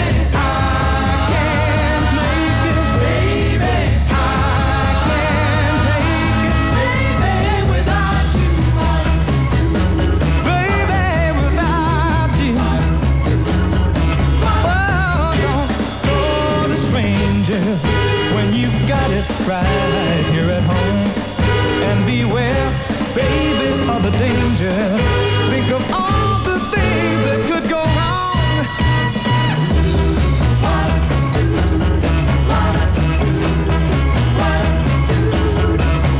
Baby, you are not to temptation. Don't you let them lead you on.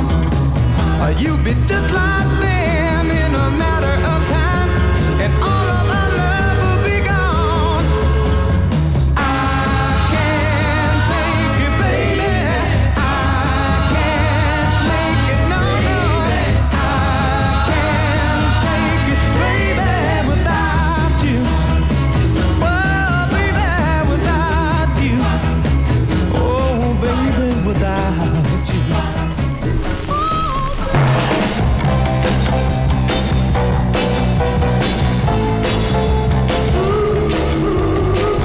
One heart can't live alone.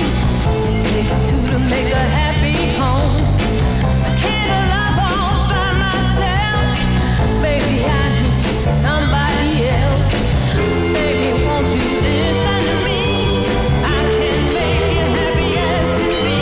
Just open up your heart. Open up your heart.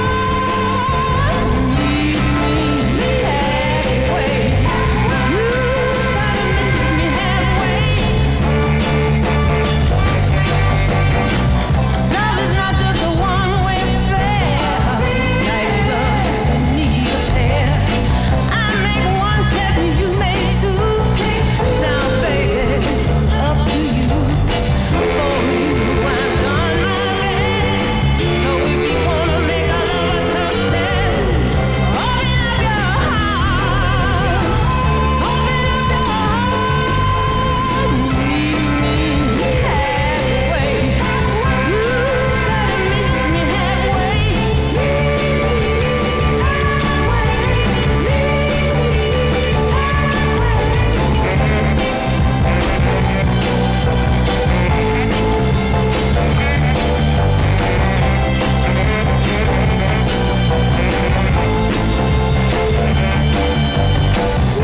gotta meet me I've done my best. So if you wanna make our love a success, open up your heart.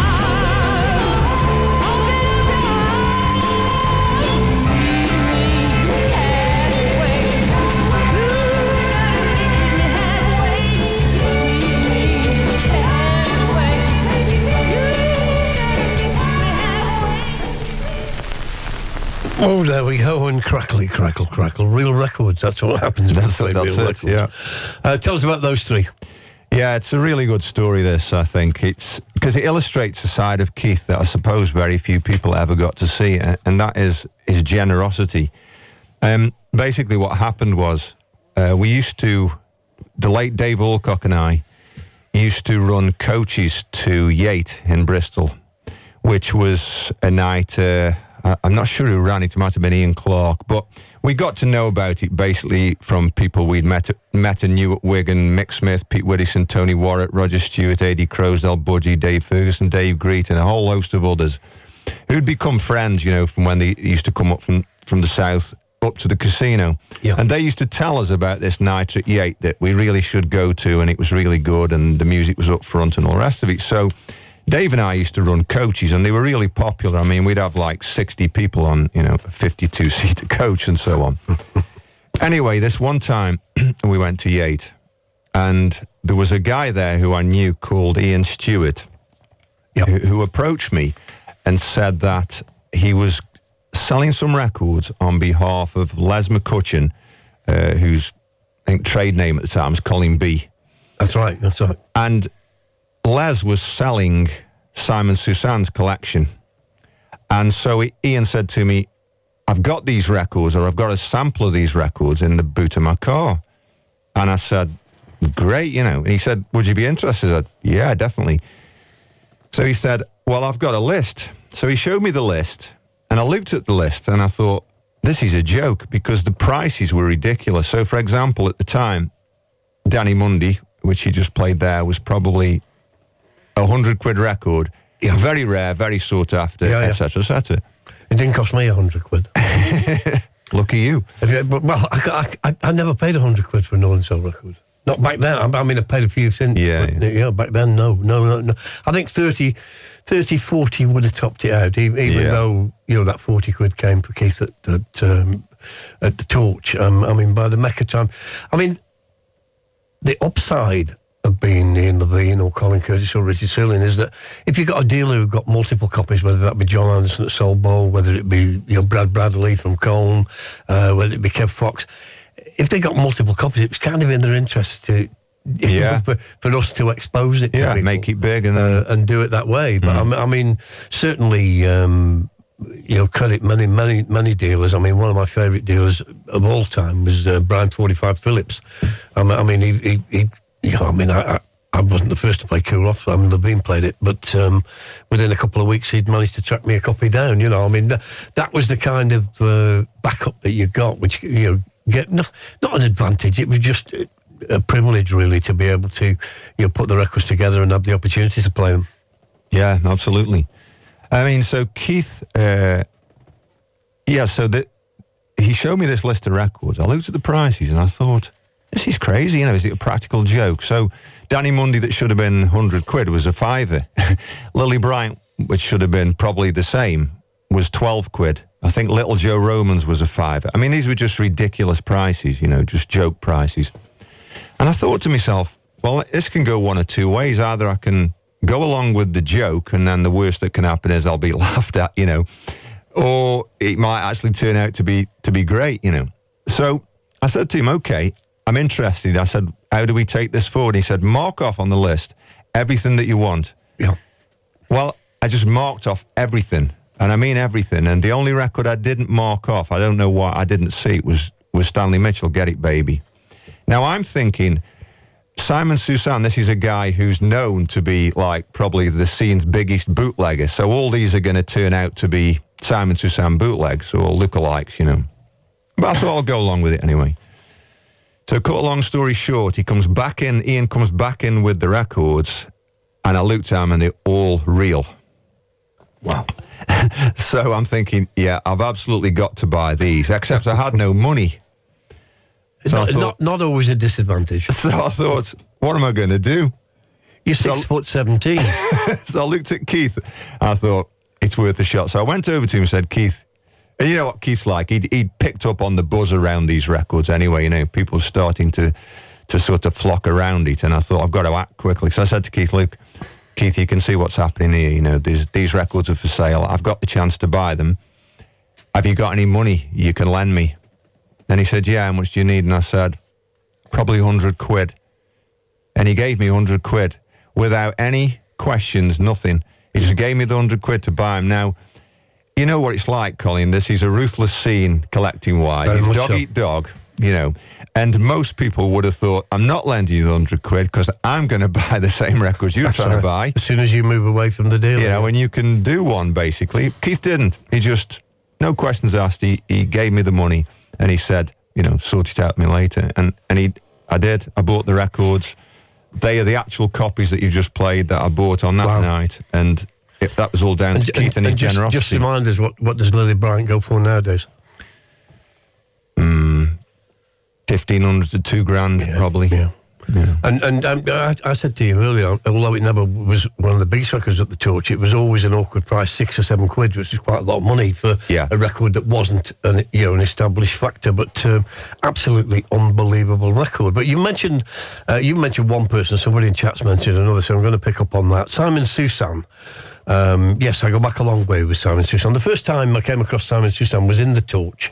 I think he'd been to the Catacombs before he came to the Nighter. And it's the first time I'd ever seen a box that wasn't from Woolworths and made out of plastic and held 50 records. Although Keith did have his wooden box, I mean, most people would wander around the Torch with one of the plastic Woolworths boxes. But this guy, no, this was a bespoke box. I would say maybe 80 singles. And when you look through the box, it was like you had to keep pinching yourself and say, no, this isn't, no. Every single record you would be something that if you didn't want it yourself, somebody else would want it. Yeah. Just an incredible moment. And then I think it was a week later or 10 days later, Keith and myself went up to Leeds to visit Simon Soussan. And he gave us an address, and we're kind of winging it. We didn't really know a lot about the guy at that point. This is early doors with Soussan. This is way before any talk of bootlegs or pressings. And we eventually found the address, which was kind of looked like a council flat. That's what it looked like. Just a local Leeds council flat, bottom floor. And he answered the door. And he was dressed a little bit like you'd expect Prince to be dressed in Purple Rain, a little bit like that. But the whole flat was white. It was white, like shag pile carpet. There was a mini white piano. Everything was white. There was a candelabra. Everything was. It was like Liberace's flat. And I thought, this can't be right, And then he brought out these boxes of records, and just an insane amount of records. I think Keith and I, we obviously didn't have the money to buy anything like as much as we wanted to, but we went to see him a couple of years later in Leeds, and he was living in a student apartment, and everything was just in a sideboard. It was a completely different Simon Soussan, things had changed. I mean, I did some incredible deals with Soussan, and I remember spending 30 minutes on the phone with the guy, and he thought I was Russ Winstanley. And he was telling me all these records that he got for me, and I thought, that's marvellous. It's incredible. I mean, one of the magical swap moments for me at that point was that I got a copy of the International GTOs off him. And the only reason I got it off him was because I wanted to use it as a swap, because Soul Sam had got Robbie Lawson, Burning Sensation, and I wanted that record badly. I didn't actually think Martin would go through with it, but he did. He was quite happy with it. There was no trickery.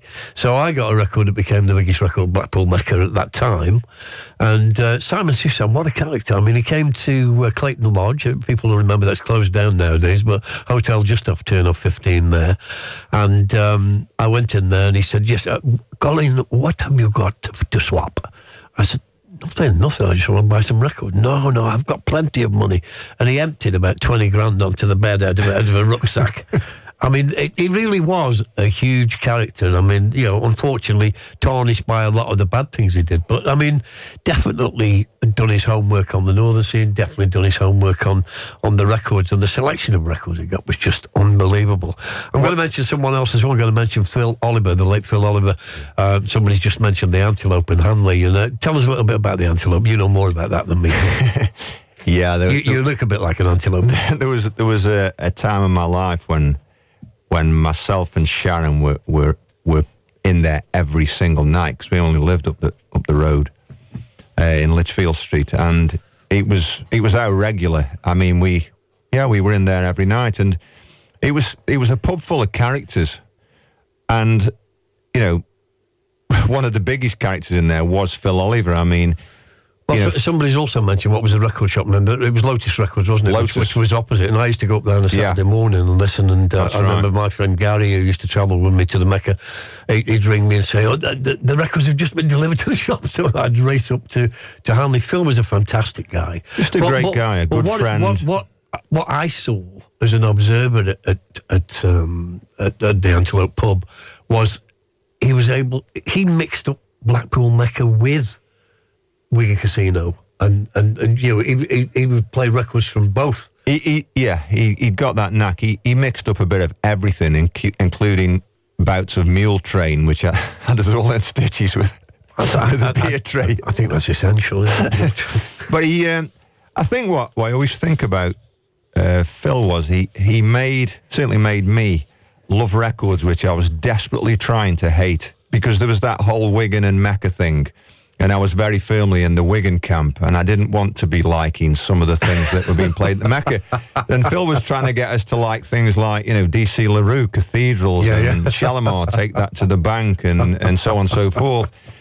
Some of them to this day I can't stand still. I can't stand DC LaRue, but others like Shalimar, I love them, and they're part of my own soundtrack, to my life. And the thing is now that they went on to become commercially successful as well. But at that time, we're playing these as new records. Yeah. I mean, and they were having a huge response. Blackpool Mecca was probably part, and also Manchester Ritz, very much a part of the evolution and the change, that moved it into that. Idris Muhammad, Can Heaven Never Be Like This, DC LaRue, you mentioned, then we went to Ashford and Simpson, Lonnie Liston Smith, and the whole thing moved and became a different thing. And I remember having a conversation with Keith about 80-81, and although he was never going to leave the Northern Soul scene, he kind of admitted that, it was getting tough at that time. Yeah. But the incredible thing about 7-inch singles and the incredible thing about the passion over the years that people have shown towards Northern Soul is that this came back like a phoenix. And now, probably the most collectible format of music in the world. Yeah. I think the other thing about the Antelope was, it was the centre for us, for a lot of us Stoke Soulies. I mean, that's where we congregated. That was our home, our home from home. And many a Friday and Saturday night, we'd be in there till it was pretty much over and Phil had done his thing. And then we'd be like, okay, are we going to Wigan? And we'd somehow make it to Keel Services. And that would be the start of a whole new, night adventure. But the Antelope was the centre for us of everything back then. It really was. Brilliant. We're moving on with Keith, and we're going to move on this time to the Stafford era. I'm going to play some from Stafford. These are things that have been mentioned, apart from one out of the four, actually, was mentioned to me. I've got some stories from Mr. Kev Dodge after this, but here we go. It's 22:57. You with Colin Curtis and Tim Ashibanda. We're here on Hitmix Radio 107.5. Big shout to Robbie Benson for letting us do this on a Friday. 4 hours of music, so we've got 1 hour, 2 minutes and 30-odd seconds still to go. Stick around.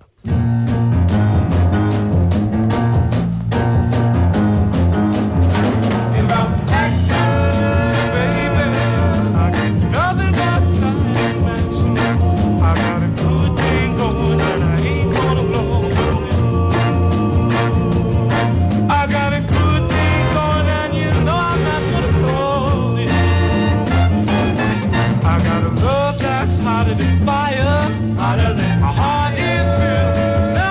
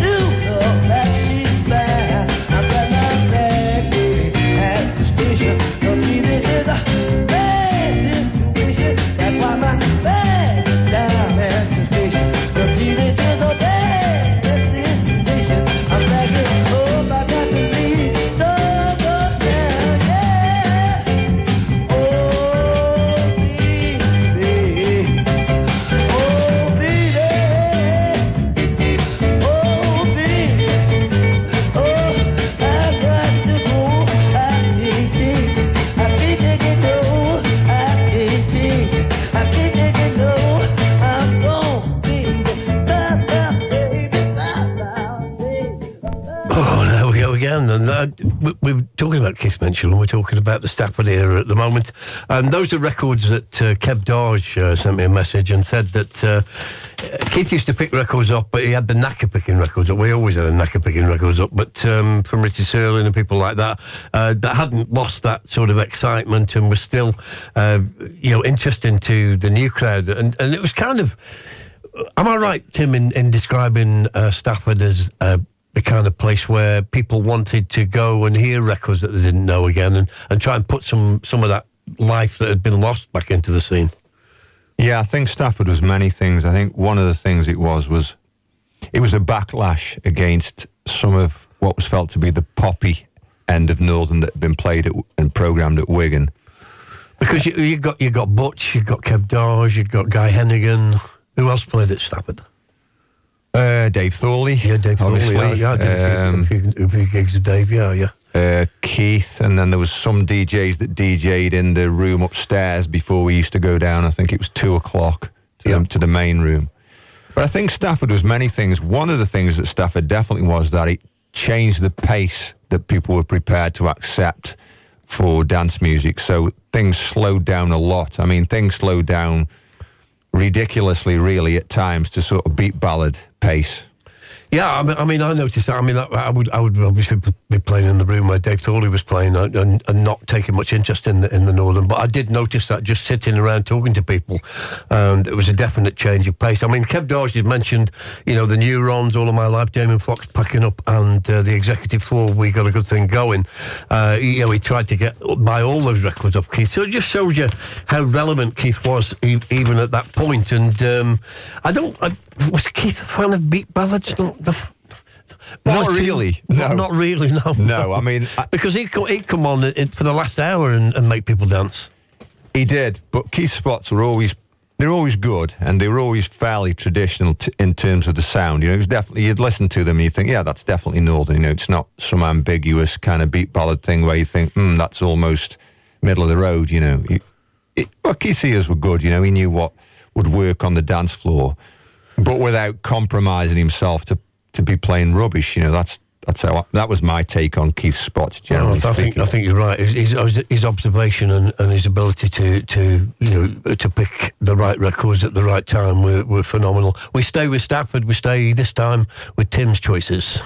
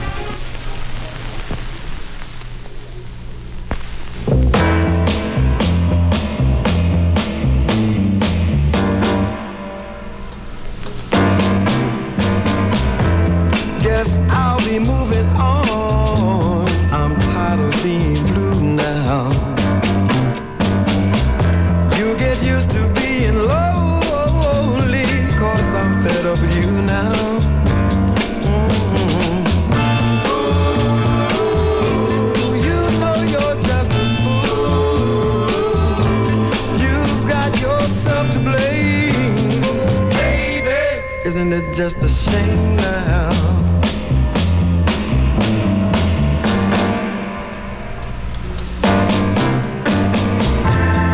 After I've gone, you're gonna feel it too now. I treated you so very good, like no one else would do now.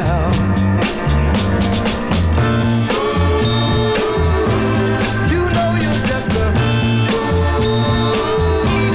You made our love a game. I said, now baby, you know you're just a fool. You made our love a game. I said, now baby, isn't it just a shame now? Wait till tomorrow, me. You'll be going straight. No more tomorrow. Goodbye. I gotta go. I just can't wait. Oh no.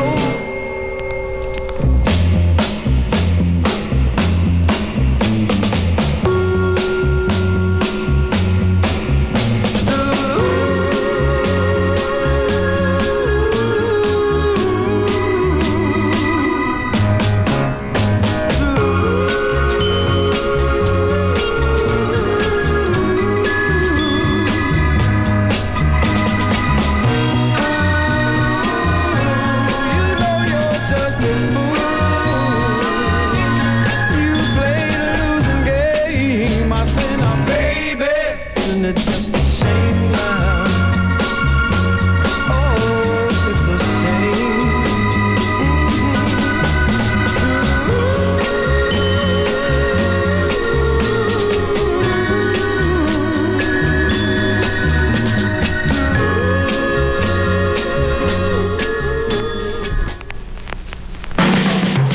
Still remember that feeling, baby.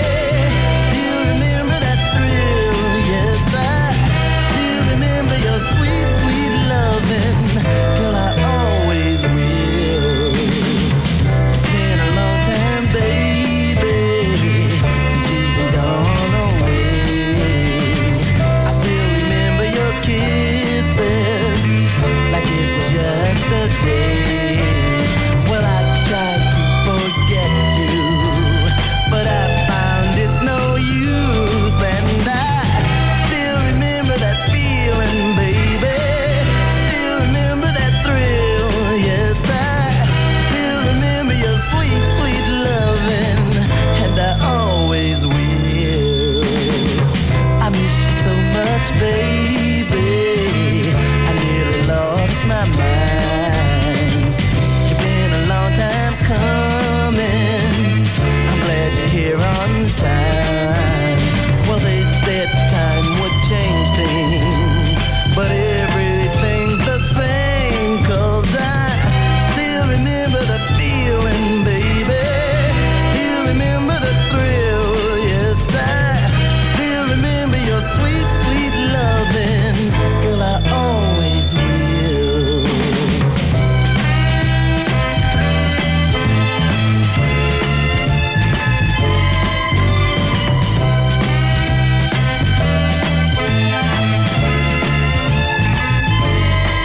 Oh, what good would it do me to find somebody new when I still remember the feeling, baby?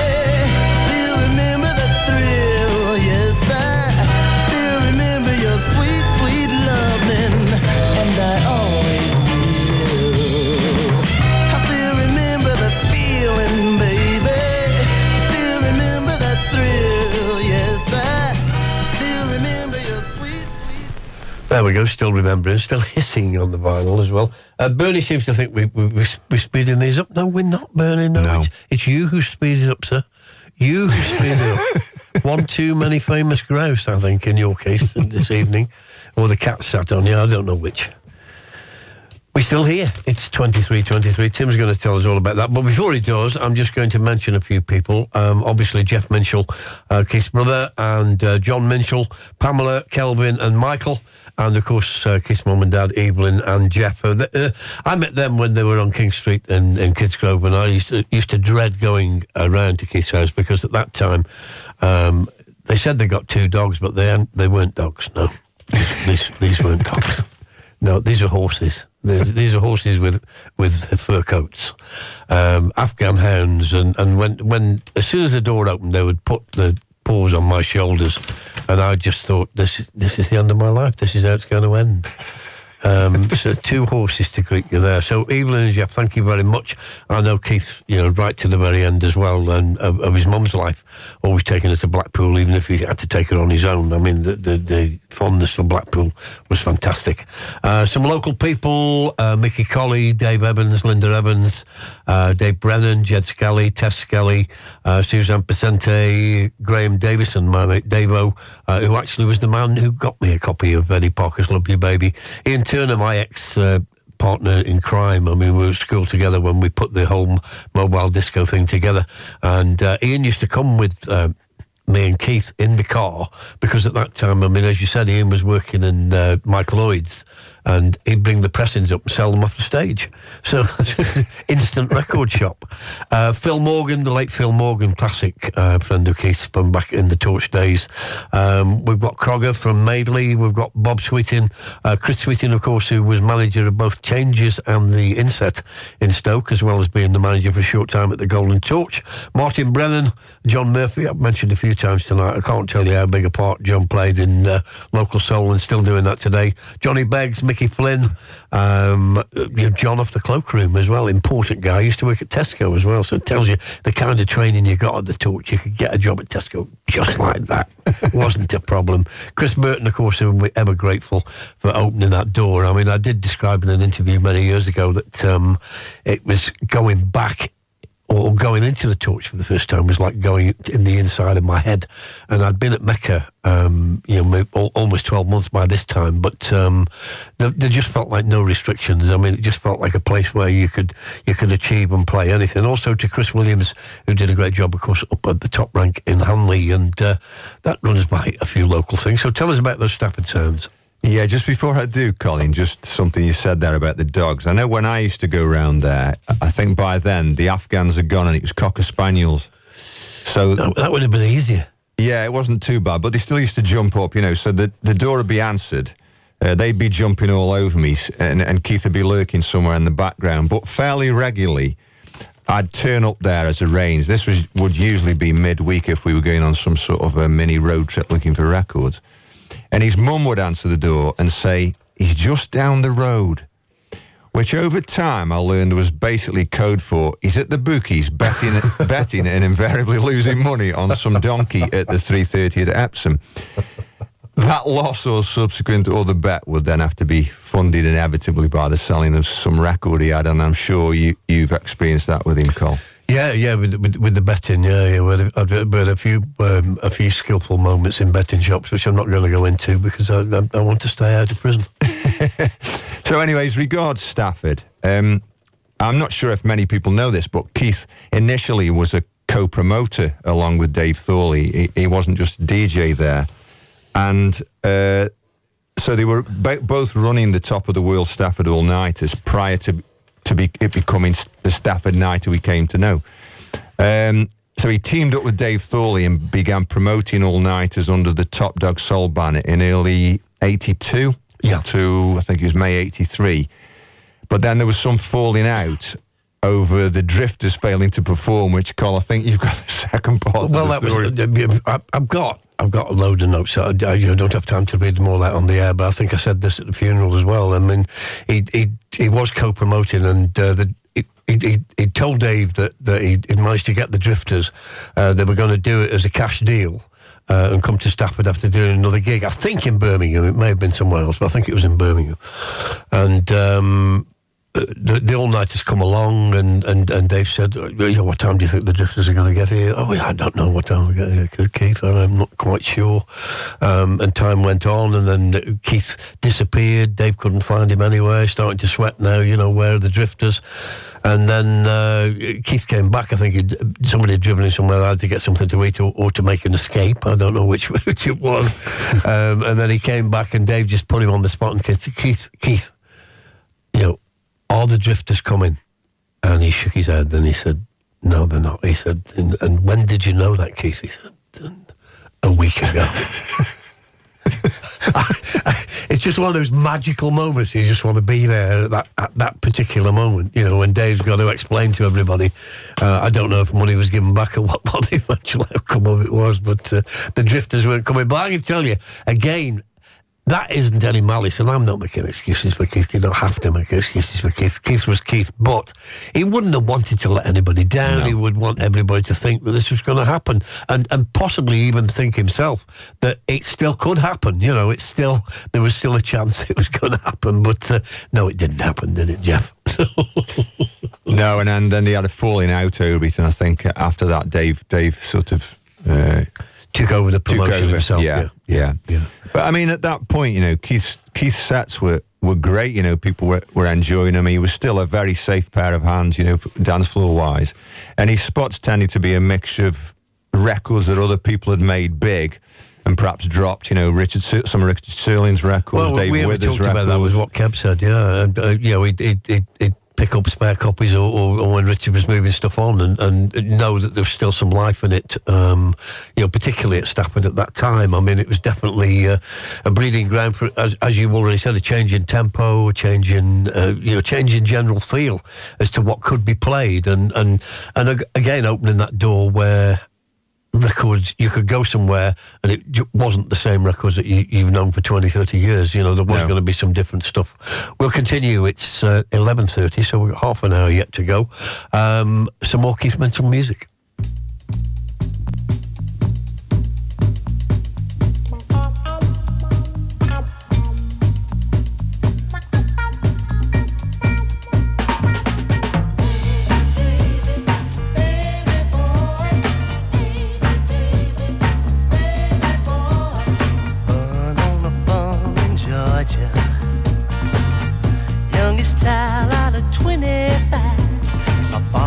Disgusted, my oldest brother got busted and is serving time behind that bad moonshine.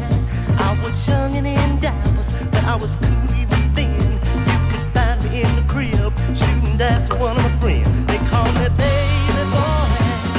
Hello, Sharon. Suzanne says you're in Spain. They call me baby boy. I thought you were in Tunstall. Now I couldn't dig the soft life, and I really didn't care. I'm of a new generation, and all of that is square. I had to do my thing, cause it was the only thing that mattered.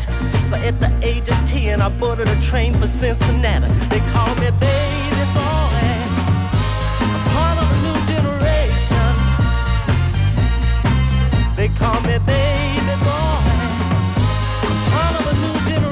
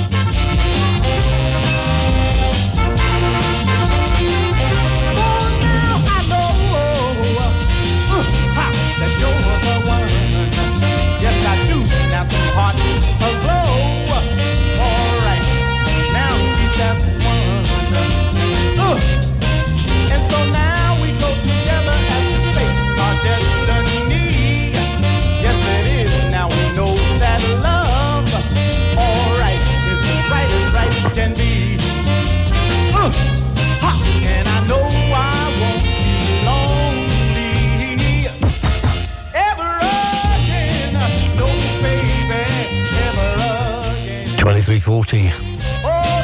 Somebody in chat suggesting that 4 hours isn't long enough. Let me tell you, 4 weeks isn't long enough for this guy. Yeah, absolutely. Yeah. But tonight we've got 4 hours. There may be another one. Who knows? There may be another one. And there may be other subject matters as well. Who knows? You never know. We're on the Hit Mix Radio. So I'm just going to run through those quickly. First one was Baby Boy. Huge record for Keith, and still a huge record today. And absolutely brilliant lyrics, as you said, Tim. Thelma Lindsay, Prepared to Love You, Torch record, Torch All-Nighter record. Back in vogue again, I remember in the last 12 months of his life, him getting another copy of that and rejuvenated again. I mean, and there is a difference, as someone else has pointed out in the chat room, there is a difference in the pace of things, and Stafford was a different pace. The Torch All-Nighters for 13 months was a different pace to the Torch before the All-Nighters, as the Twisted Wheel is a different pace. And I think that's what makes this so fantastic. And, the way it's all evolved, Blackpool Mecca, the difference is there, and moving it much more into the 70s music. We then played Thumb a Ride, one of the classic. And you did have to thumb a ride, as Mark says, after the Torch, and get yourself home again. That's to be could avoid the trapeze police at the end of the street. And then Bernie Williams, ever again, 2 copies of that I was lucky to have. I paid £4 for that off John Anderson back in the day. And then me and Keith took a trip one afternoon on a sunny day down to Telford to Oldies Unlimited. And the guy who runs it was out, but the lady said we could go through to the house, and we found 8 copies of Detroit Soul, All of My Life. And Keith said, they always come back now, be quick. And I was in there, I think I got a 100-count box of something on Aware, maybe The Counts or something, like a funk record. And he said, come on now, he's here, Cole. He'll be questioning that we want to buy 8 copies of this. And as I turned to put the box back, all the records fell out onto the floor, and there was 3 records on Bell, 2 records by James and Bobby Purify, and a Bernie Williams in Telford. Unbelievable. For no reason. Well, it is unbelievable. Yeah, he tried to take it off me. Said it was his. I said, there's been some confusion there, Mr. Minshall. No, it's mine. I eventually traded that one with Johnny Manship. Yes.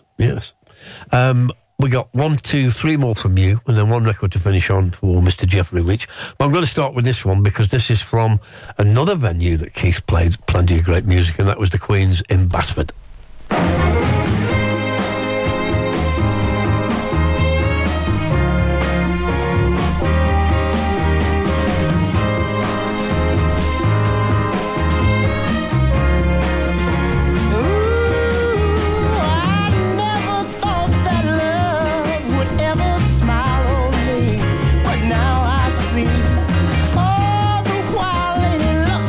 Saving her brightest smile just for me.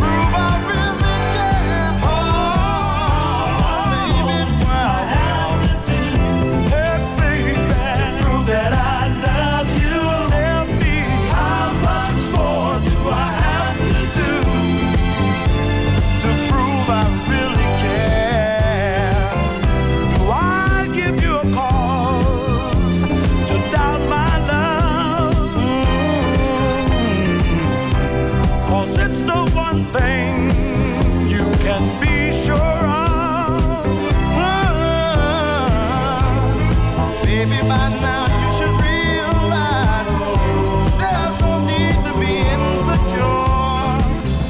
I can't say I'll love you forever, but today I couldn't love you more.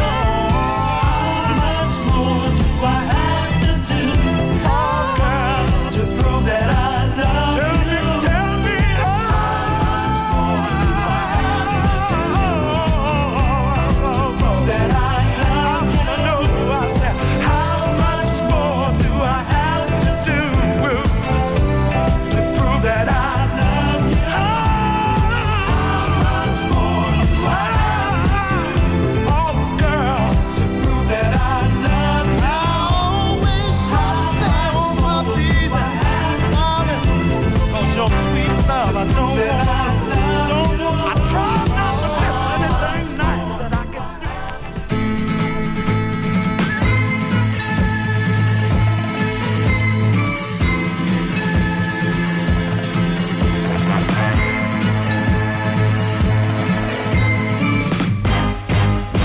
This is the house where love died. This is the house where my love tried. This is the house where love died. And it's a haunted house full of memories since you've been gone. Gone, gone, gone. All of the things that meant so much to me seem to fade away. Just like a cloud on a windy day, boy. Now you're gonna stay. No miracle on earth could ever bring you back. But since your love for me has died, this house is now a shame. Yeah, this is the house where love died. Love died. Hey, darling, I've tried. Yeah, and it's a haunted house full of memories since you've been gone. Gone, gone, gone. Saturday night used to mean so much to me, but now it's the end of another day. Realize this right where I lay my head, 'cause I've been crying since you went away. Each day I've watched your love slowly walk away. But now these walls are my only friend, and oh, is a house stay. This is the house where love died. Love died. Hey, darling, I've tried. Yeah, and it's a haunted house full of memories since you've been gone. Gone, gone. 1972. Played at the Golden Torches, a new release. The incredible First Choice. This is the house where love died, and we nearly died. It's 23:54. Wrap me up on those last few, Tim, please. Yeah, very quickly, Cole. The first one was the Isley Brothers, My Love Is Your Love, which Keith made a big record at his Queen's Dues in Basford. And then we had the Keymen Strings, Try a Little Harder, which I first heard on Ballyeye on a Sunday night, and I always loved it. I mean, it's probably my all-time number 2 record, but I used to play it out, and Keith heard me playing it out, saw the reaction, and said to me, I want that. And I'd got a spare copy, so I gave it to him, and I think he started playing it quite a lot at Radway Green Dues. And then the last one, the OJ's To Prove I Love You, to me, that just exemplifies the fact that Keith would play a wide range of music, and he wasn't hemmed into the oldies v newies, modern, 100%. etc., etc. That's a 1980 recording, and Keith had no problem playing it because it's a great record. 100%, and I think I'm loving the fact that you're loving records like that as well, and I know Soul Sound hammered that record as well. So fantastic stuff. I've got 2 very quickly to finish on. Everybody in chat room, thanks for staying with us for the whole of the session. Take note of what you said. Yeah, the Ritz would be nice. Keith did play in the Royal Hotel and Dirty Duck. I played in the Dirty Duck as well, and dirty it was. But we had a good time behind the library wall there. But yeah, fantastic. Thanks for staying with us. Lots more to come, and no doubt you will be able to listen again to this show. 2 more to go, very, very quickly.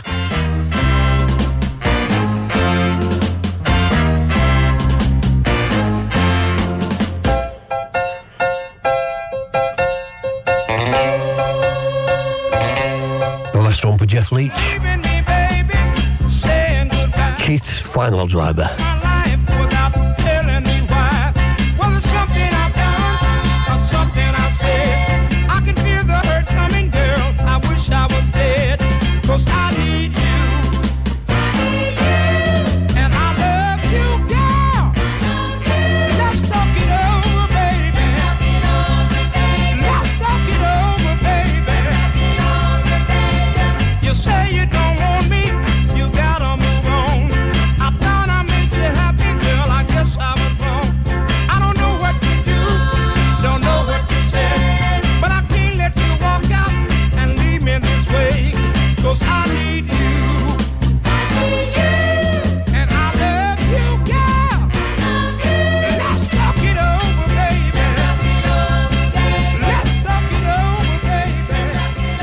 Just to finish on some of the live acts that appeared at the Torch, Inez and Charlie Fox, the Drifters, the Chilites, Edwin Starr, Oscar Tony Jr., Major Lance, Otis Laville, Jimmy Cliff, Bob and Earl, Tommy Hunt, Doris Troy, James and Bobby Purify, Spencer Davis Group, Al Green, P.P. Arnold, DJs, Pete Stringfellow, Martin Ellis, Tony Jebb, Ian Turner, Barmy Barry, You can see through my smile the tears I'm trying. Keith Minshall, Alan Day, Dave Plum, Tony Terrett, Ian Levine, Neil Rushton, some bloke named Curtis. Cause I need you. And I love you, girl. Thanks for your time. Going out with this, and a big shout to Keith Minshall, who's made this show absolutely possible in his whole lifetime and what he dedicated to Northern Soul. There was nobody and there will be nobody like him.